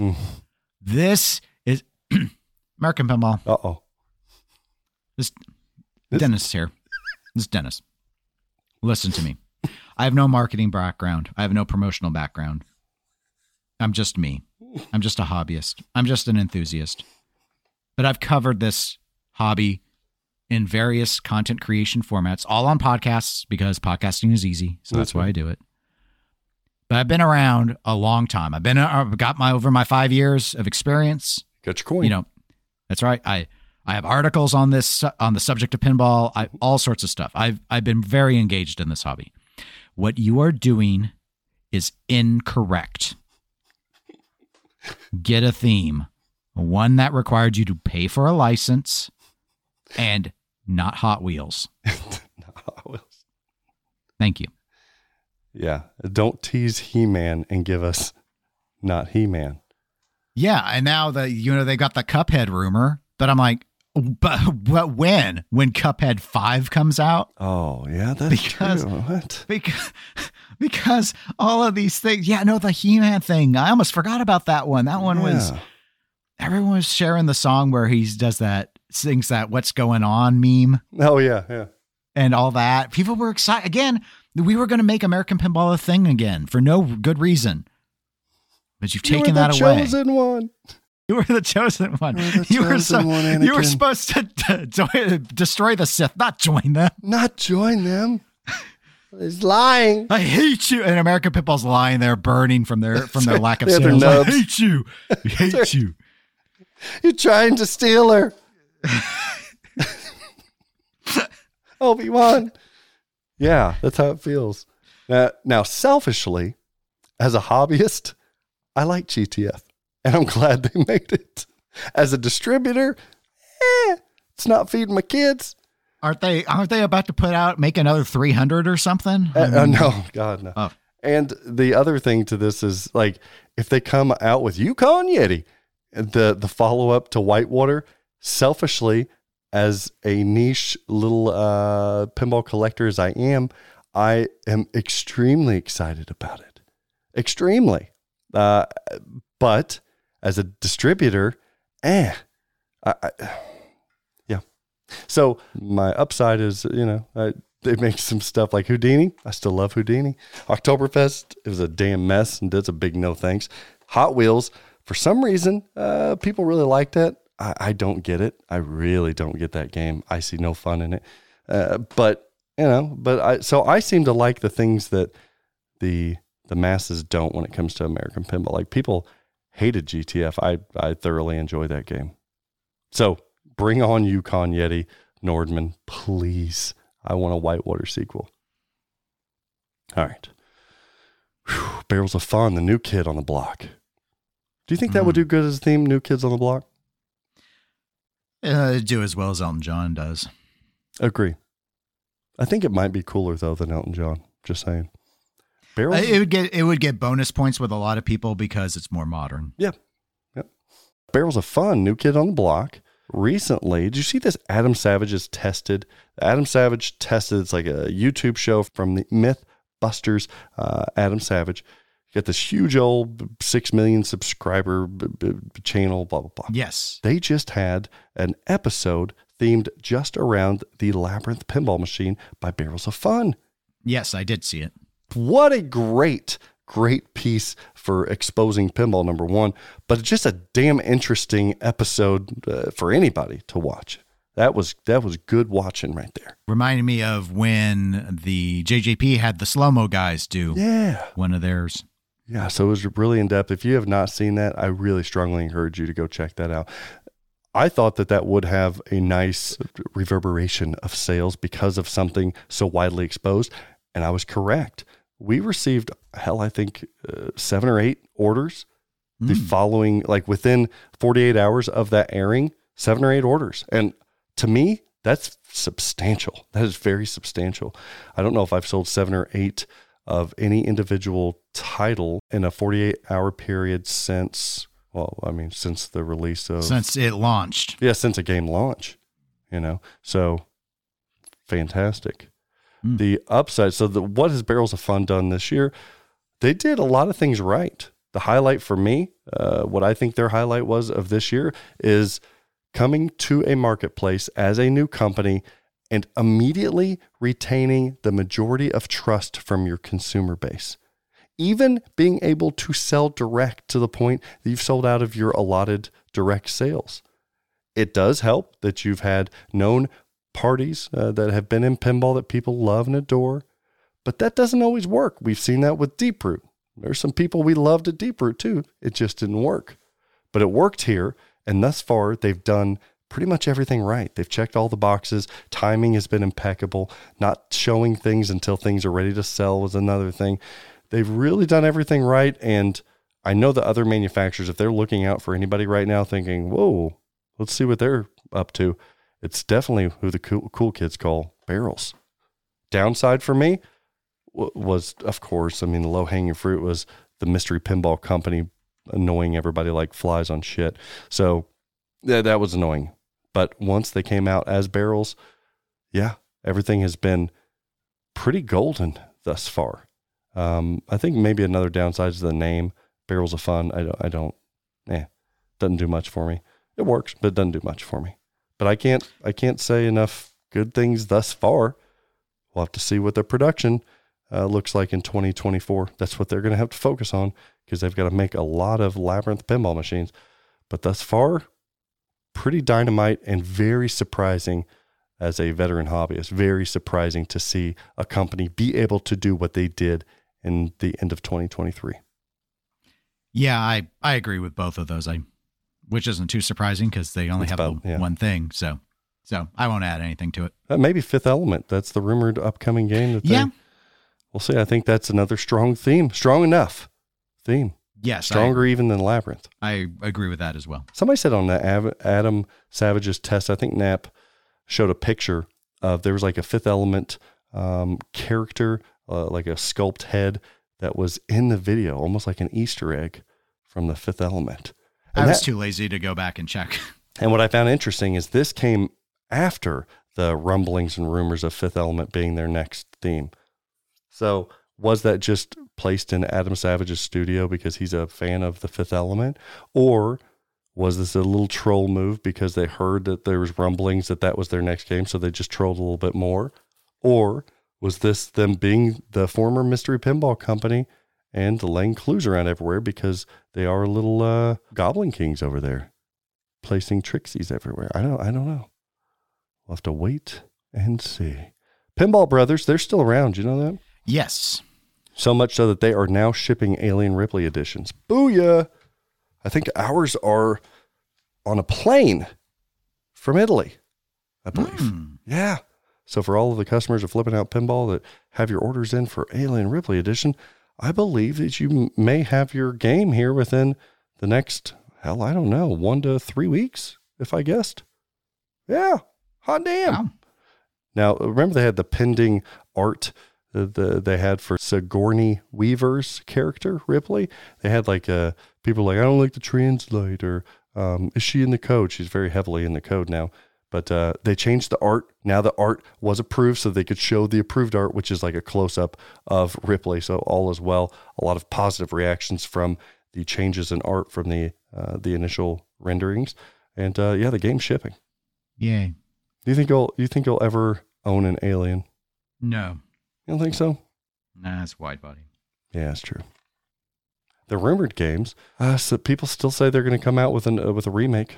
Working with Pedretti, they get the European Pinball Company collaboration now. We might see them take the torch from CGC to do some of these remakes. I've heard Twilight Zone.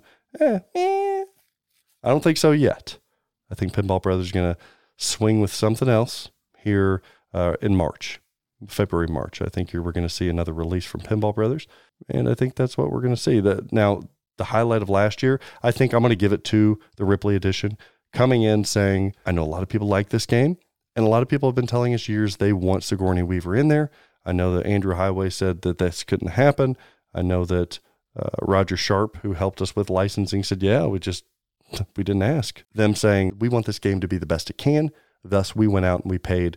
We got Sigourney Weaver, not only in a new Ripley edition, not only for only $7,995, much less than their other editions, but we're expanding this new code to the other owners as well. Overall, Pinball Brothers is doing a lot of things right, and they're definitely a company to be on the lookout for. Hasty decisions is what I don't want them to do in the future. That's my only hesitation. Don't want any hasty decision making.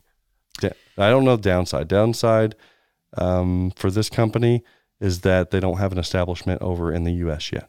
I think they need that. Okay.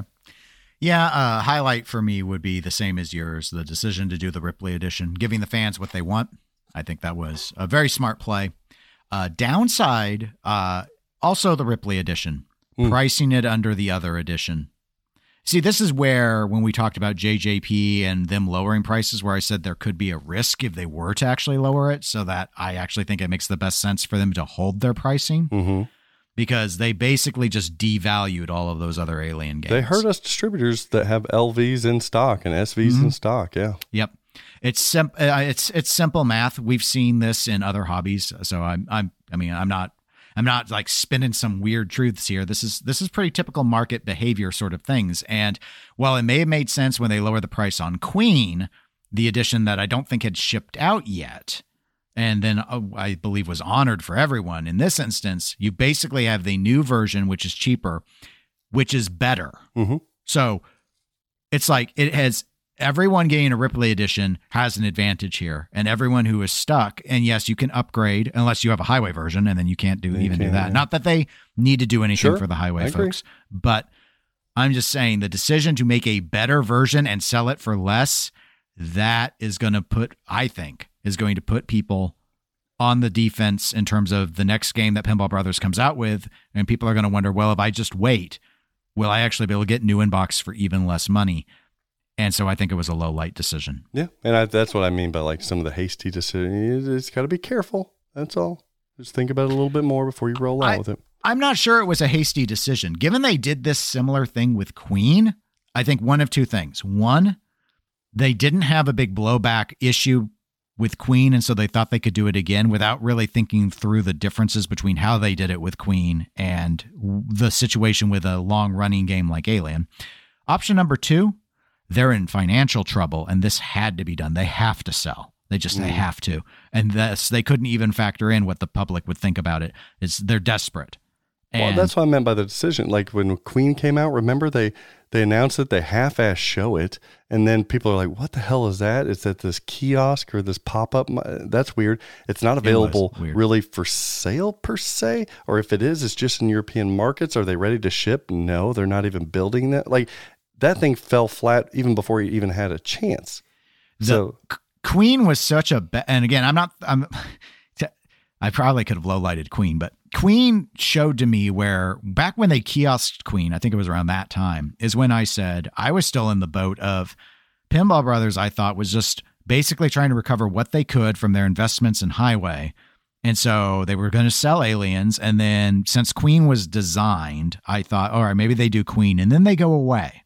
Because they didn't seem to want to truly design games on, like they didn't have to have that sort of staff on board.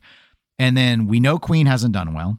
We know it's not selling like Alien did. So now we see them go back to the Alien well, doing something that resonates very, very well. But because they so desperately need new sales, it's not just selling a bunch of toppers and Translights of Sigourney Weaver. They could have done that and just pushed out the code update.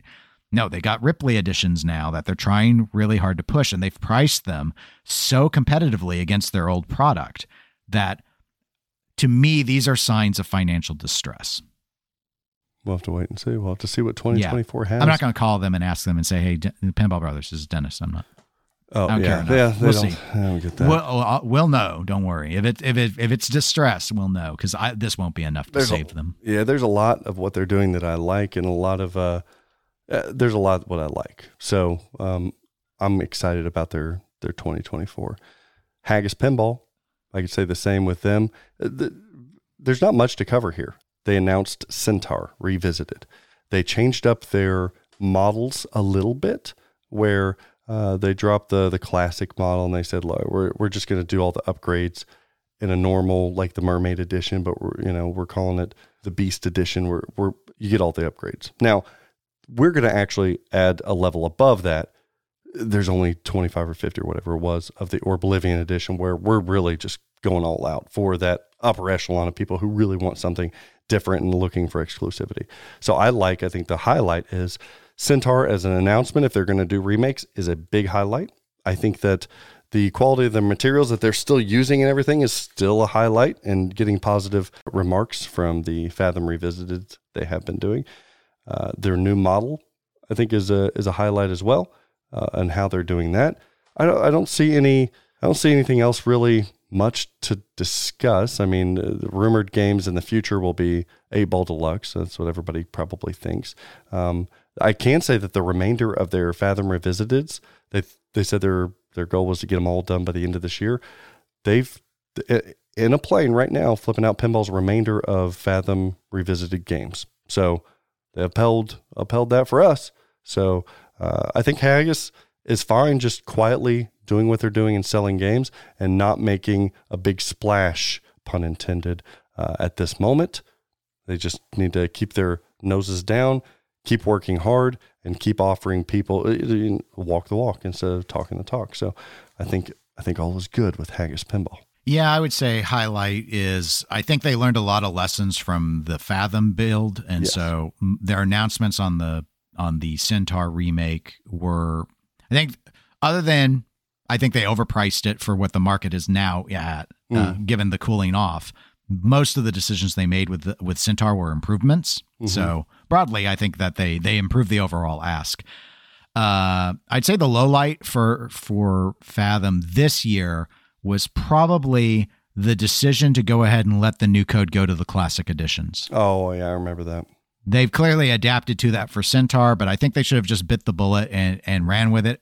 But again, I think for financial reasons, which I think is why they ended up pricing Centaur the way it is. Yeah. They were like, we could make a lot more money if we could sell additional software packages. And so they just went ahead and were like, we need it. And they did it. So I understand the decision, but as you know, those sort of decisions can alienate the people that chose to adopt in a certain way.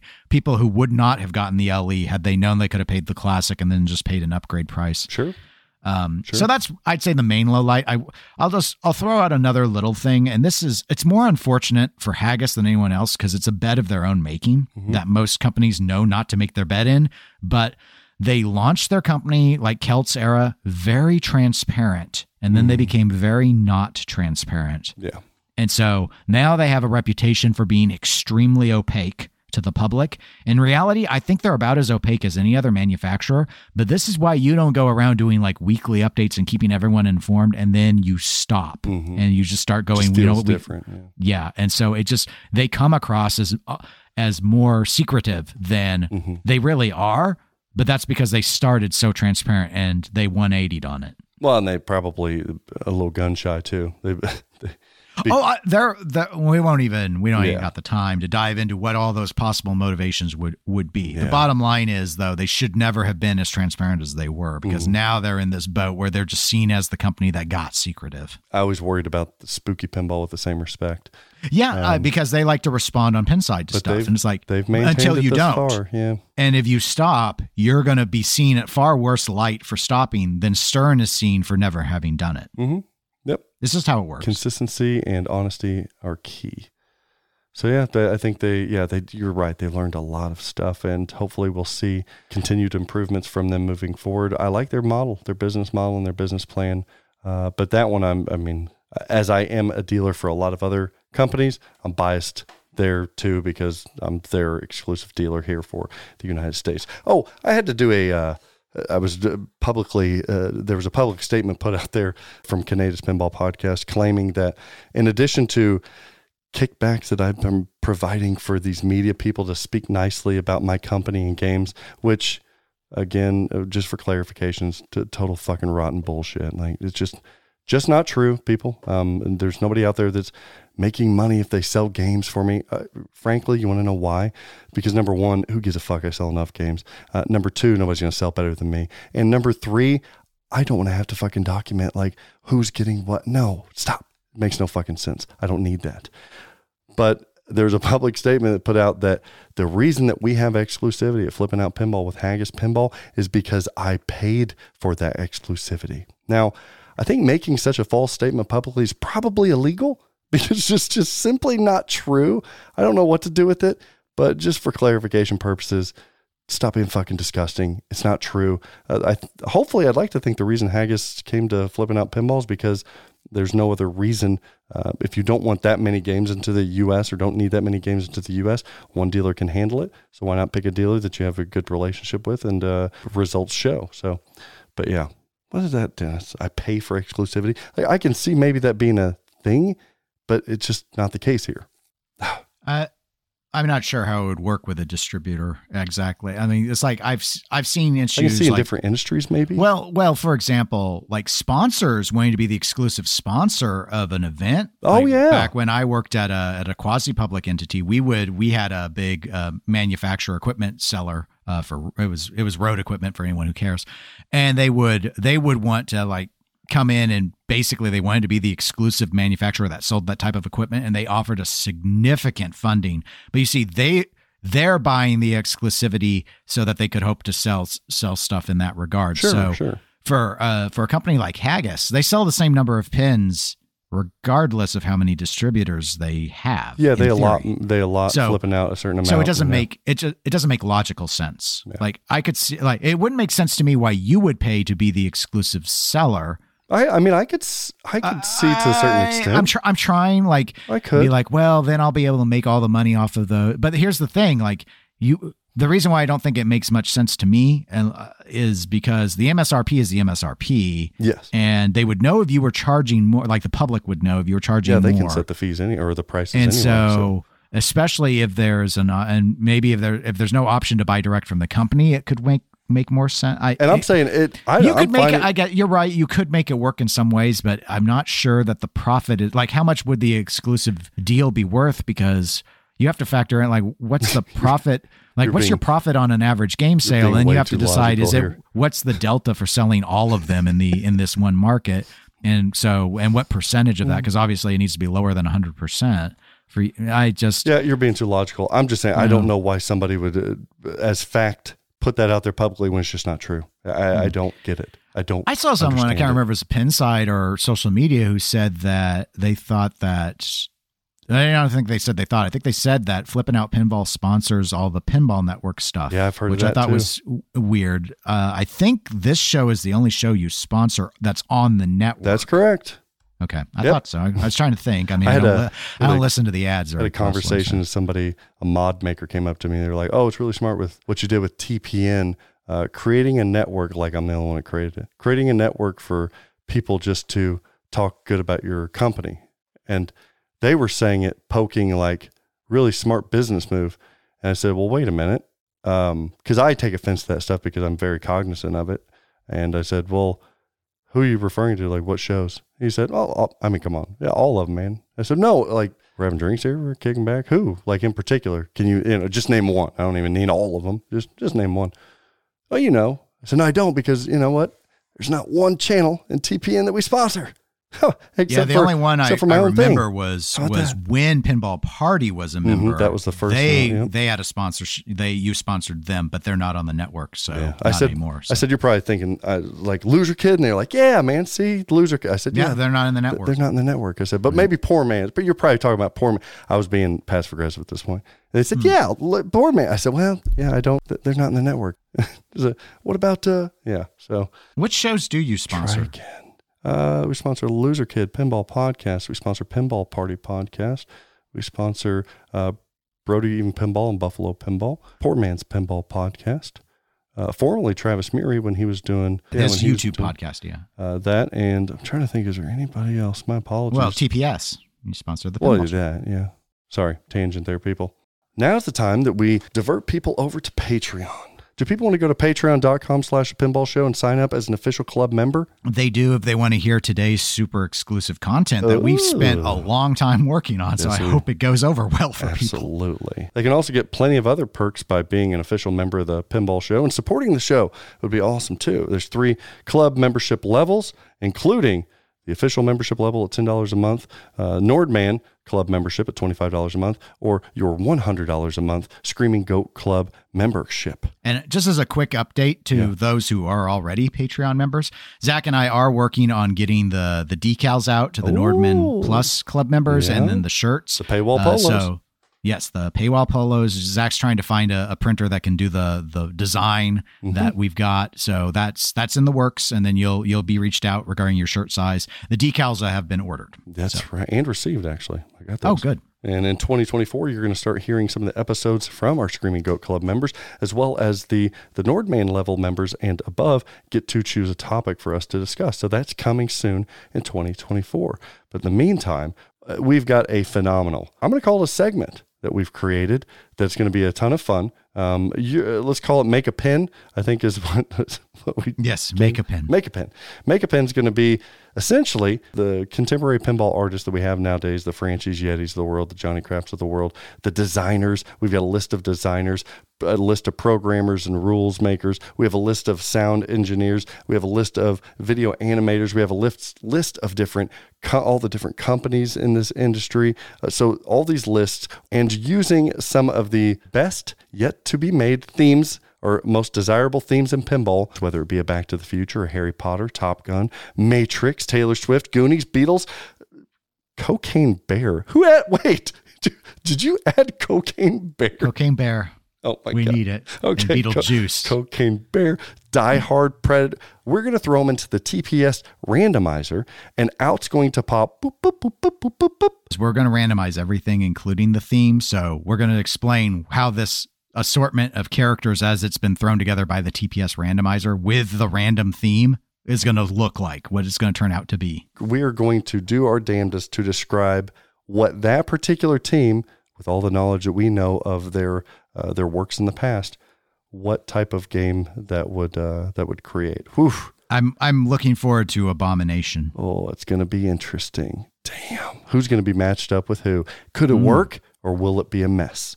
Tune in to find out now.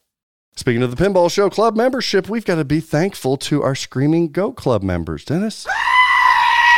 Yeah. They're still full from being designated different Thanksgiving foods. Yeah. Some were not happy with their foods. We did get a message about, really? I'm going to be... You know what?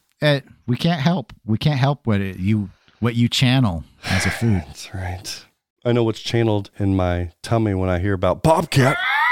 It's belly tickles and chuckles. I still watch that video to this day. Thank you, Rodney, for the continued support. And here's hoping this holiday season a Bobcat, in fact, does not attack your wife. Oh, shoot that fucker! Steve Jabsy with Mr. Bumblebee. Here's hoping this holiday season, Jabs, that a bumblebee does not sting your nose. Yeah, that would be bad. Have you ever seen the pictures of the dogs that get stung by like wasps and stuff? I don't think so. Oh my God, they puff up and they look like Muppets. Thanks again, Rob, for being a panther. We call him our little sex kitten.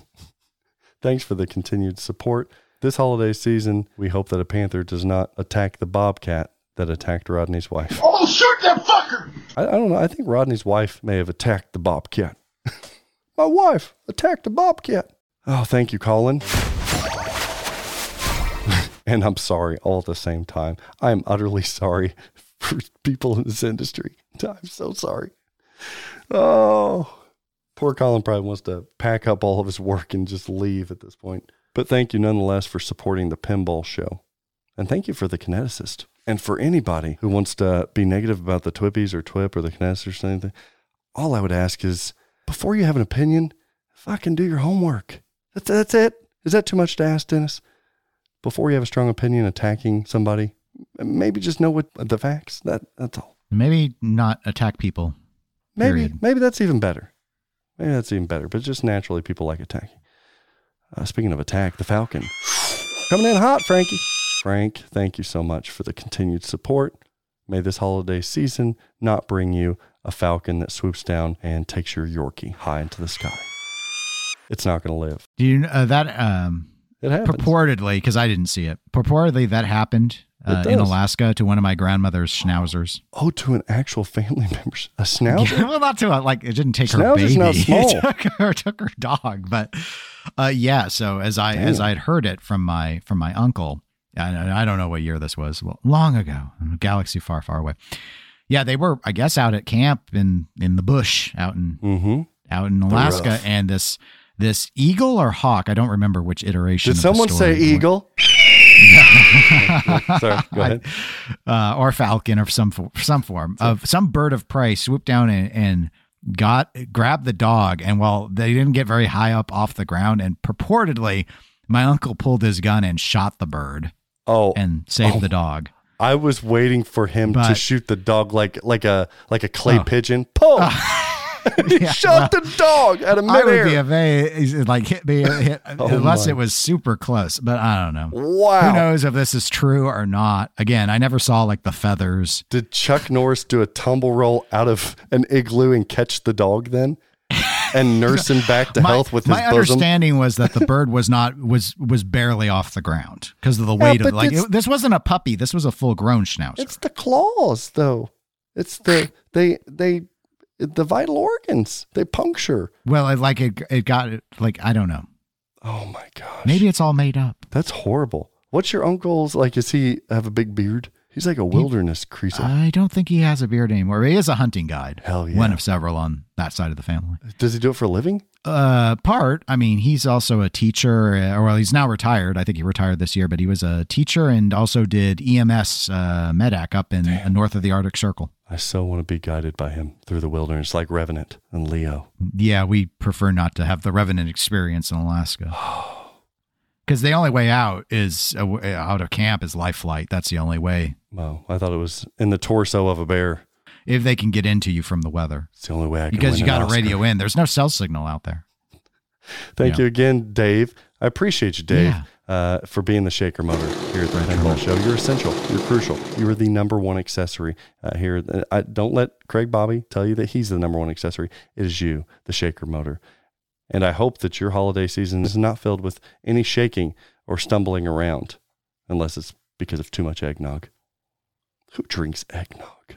I like eggnog. Of course you would. Joe Fox, we appreciate you, Joe. I don't care what the fox says. But this holiday season, I hope that you and the missus can get foxy, if you know what I mean. Hey, sorry about that, Miss Fox. Charlie, thank you for being our little bell. Every time bell rings, we get another Screaming Goat member. Charlie, may your holiday season be filled with the caroling of bells from really annoying bastards that still do caroling. Do people still do carols? No. People get shot nowadays. I wouldn't trust. Yes. I wouldn't trust caroling nowadays. No. Not this society. No one does it. Yeah. Except in the Hallmark movies. Oh my God, I'll be watching those with the wife. And last but not least, to the dude. Mr. Treehorn treats objects like women, man. William, thank you again from Dennis and I for being a Screaming Goat Club member and continuing your support. May your holiday season be filled with doobies and white Russians. And let's hope that you keep your little painted pinky toe in 2024. How much money would it take for you to cut off a pinky toe? Would you do it for 50 grand? Sure. Would you really? You would take a pinky for 50 grand? Oh, you didn't say mine. Oh, shit. Oh, shit. I thought you were offering up one of yours as tribute. Shit got dark. Oh, baby, that market is a fickle beast, ain't she? Ooh, she's temperamental. One minute, she's seducing you into buying a GTF, and the next minute, she won't even give you $8,000 for an Addams Family. The market. You can't live with it, you can't live without it. So I'm here to make it a little easier on you to tame this market temptress in your favorite pinball podcast segment, Pinball Market Trends! The bomb can't attack my wife! I like your style, dude. Come on, Medusa. Ain't no market scare me. You're not such a big old bad market, are you? No. You just want lovin's too. Don't you bite. Trending up this week is Labyrinth by Barrels of Fun Pinball. They get a little bump this week because they are slowly trickling out. More people are playing them on the select few locations around the country and in the world. They continue to get good publicity. They continue to get good feedback for those who do get their hands on one. And the big boost this last week is Adam Savage's exposure on his tested show on the internet. So this game and the company continue to trend up, as do the sales of this little phoenix that rose out of 2023 without anyone seeing it coming. Also trending up this week, I got to give a shout out to a good buddy of mine, Scott Larson from the Loser Kid Pinball podcast, Josh as well, but in particular, Scott. Whoa! Go listen to their last episode.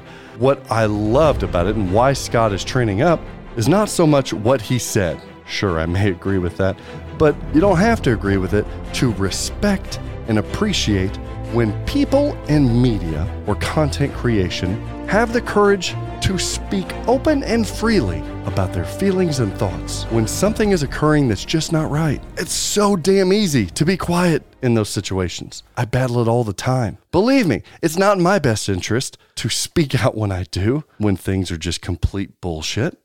And sometimes it feels lonely calling situations out when they need to be called out. So much love and respect to Scott Larson for making me not feel alone. To taking the route that's more bumpy, not because it's easier and it's paved cleaner, but to have the courage to be honest on your platform when something is not sitting right with you. I always tell people it's so much easier for me to be like, hey, Zach, shut the hell up. Make sure people know how much you love pinball. Only show people the exciting things about pinball and what you love. You have a business. Lean on those things. There's no sense in you speaking openly, sticking up for other people or anything like that, or selfishly, it's just not worth it. But I get in trouble and I do it anyway. So thank you, Scott. Even if I don't agree with other content creators, whether it's in pinball or whatever it may be in, I'm always going to respect people that give their true opinion. Now, some people can come across as little dickheads and lying sacks of shit. Not because they truly believe that. They're just feeding you toxic poison because they themselves are miserable and they don't want to see happiness from others. So they try to grow a group of like-minded people that can shut down any sniff or whiff of happiness coming from others. And then there's those that just turn a cheek to it because they don't want to be associated with it.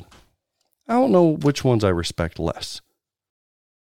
Also trending up this week is Final Round Pinball Podcast, specifically Martin Robbins. Marty, look, I listened to the last Final Round episode with Jeff T. I listened to a special appearance by Ryan C.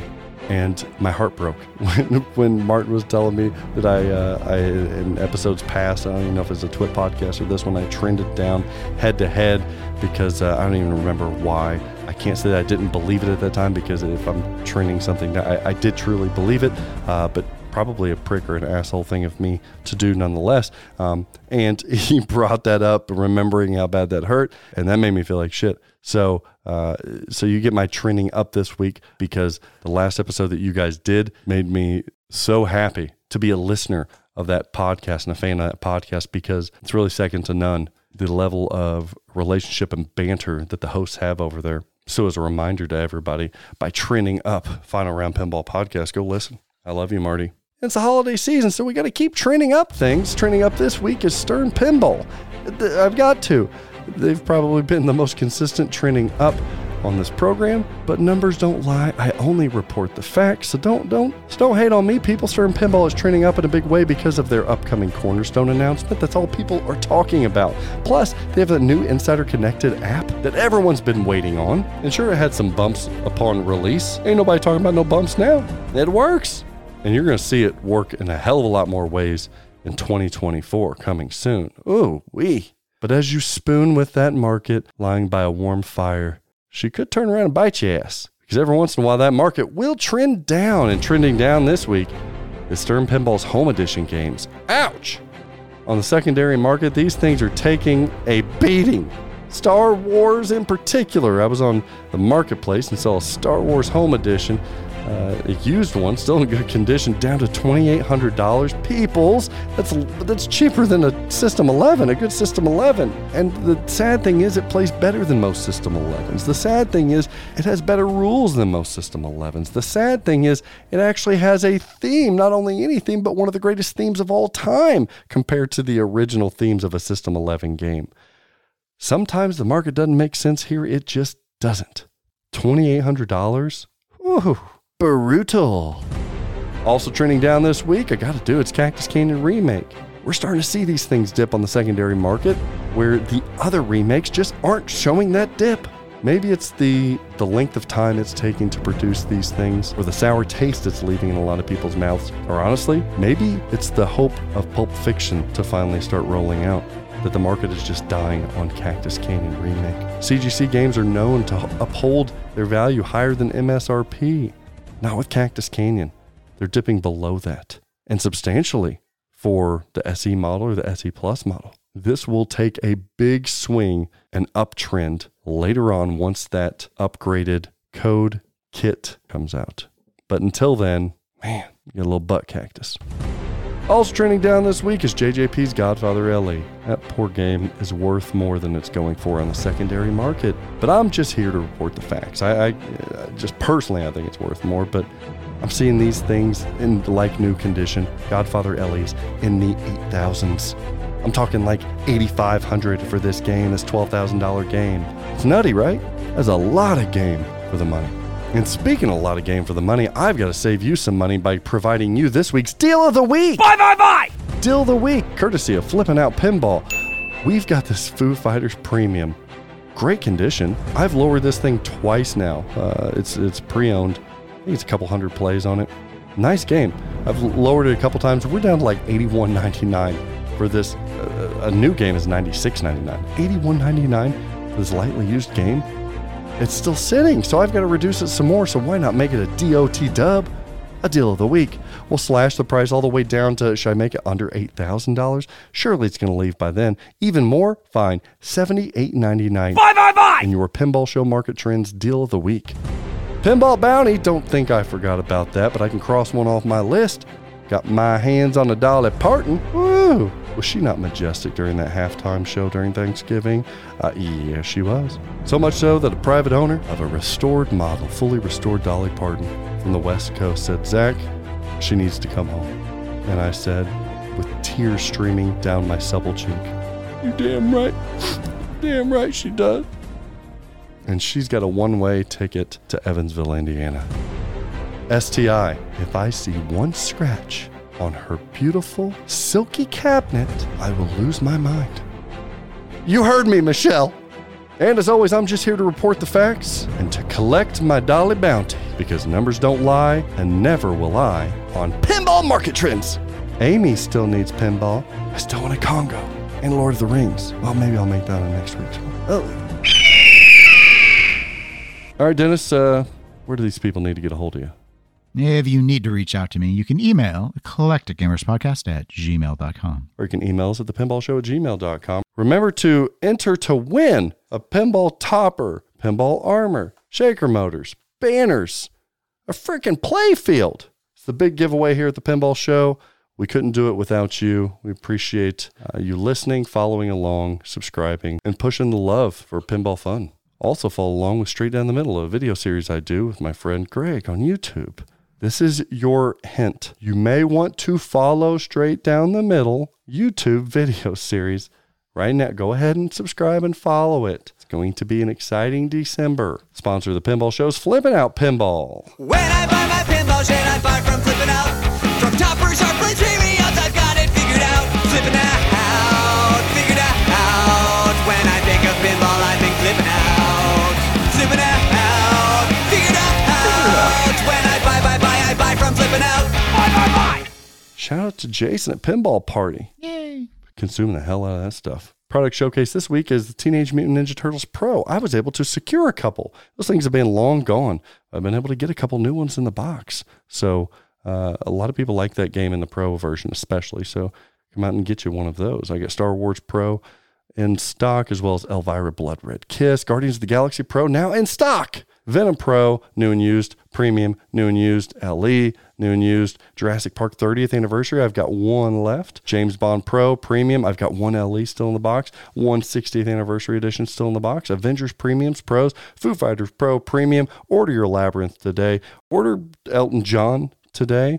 Get on the rumored list for anything coming up from, I don't know, maybe Spooky Pinball or Stern Pinball or who knows what else. GTFs, I still have some. You want some? You want one, Dennis?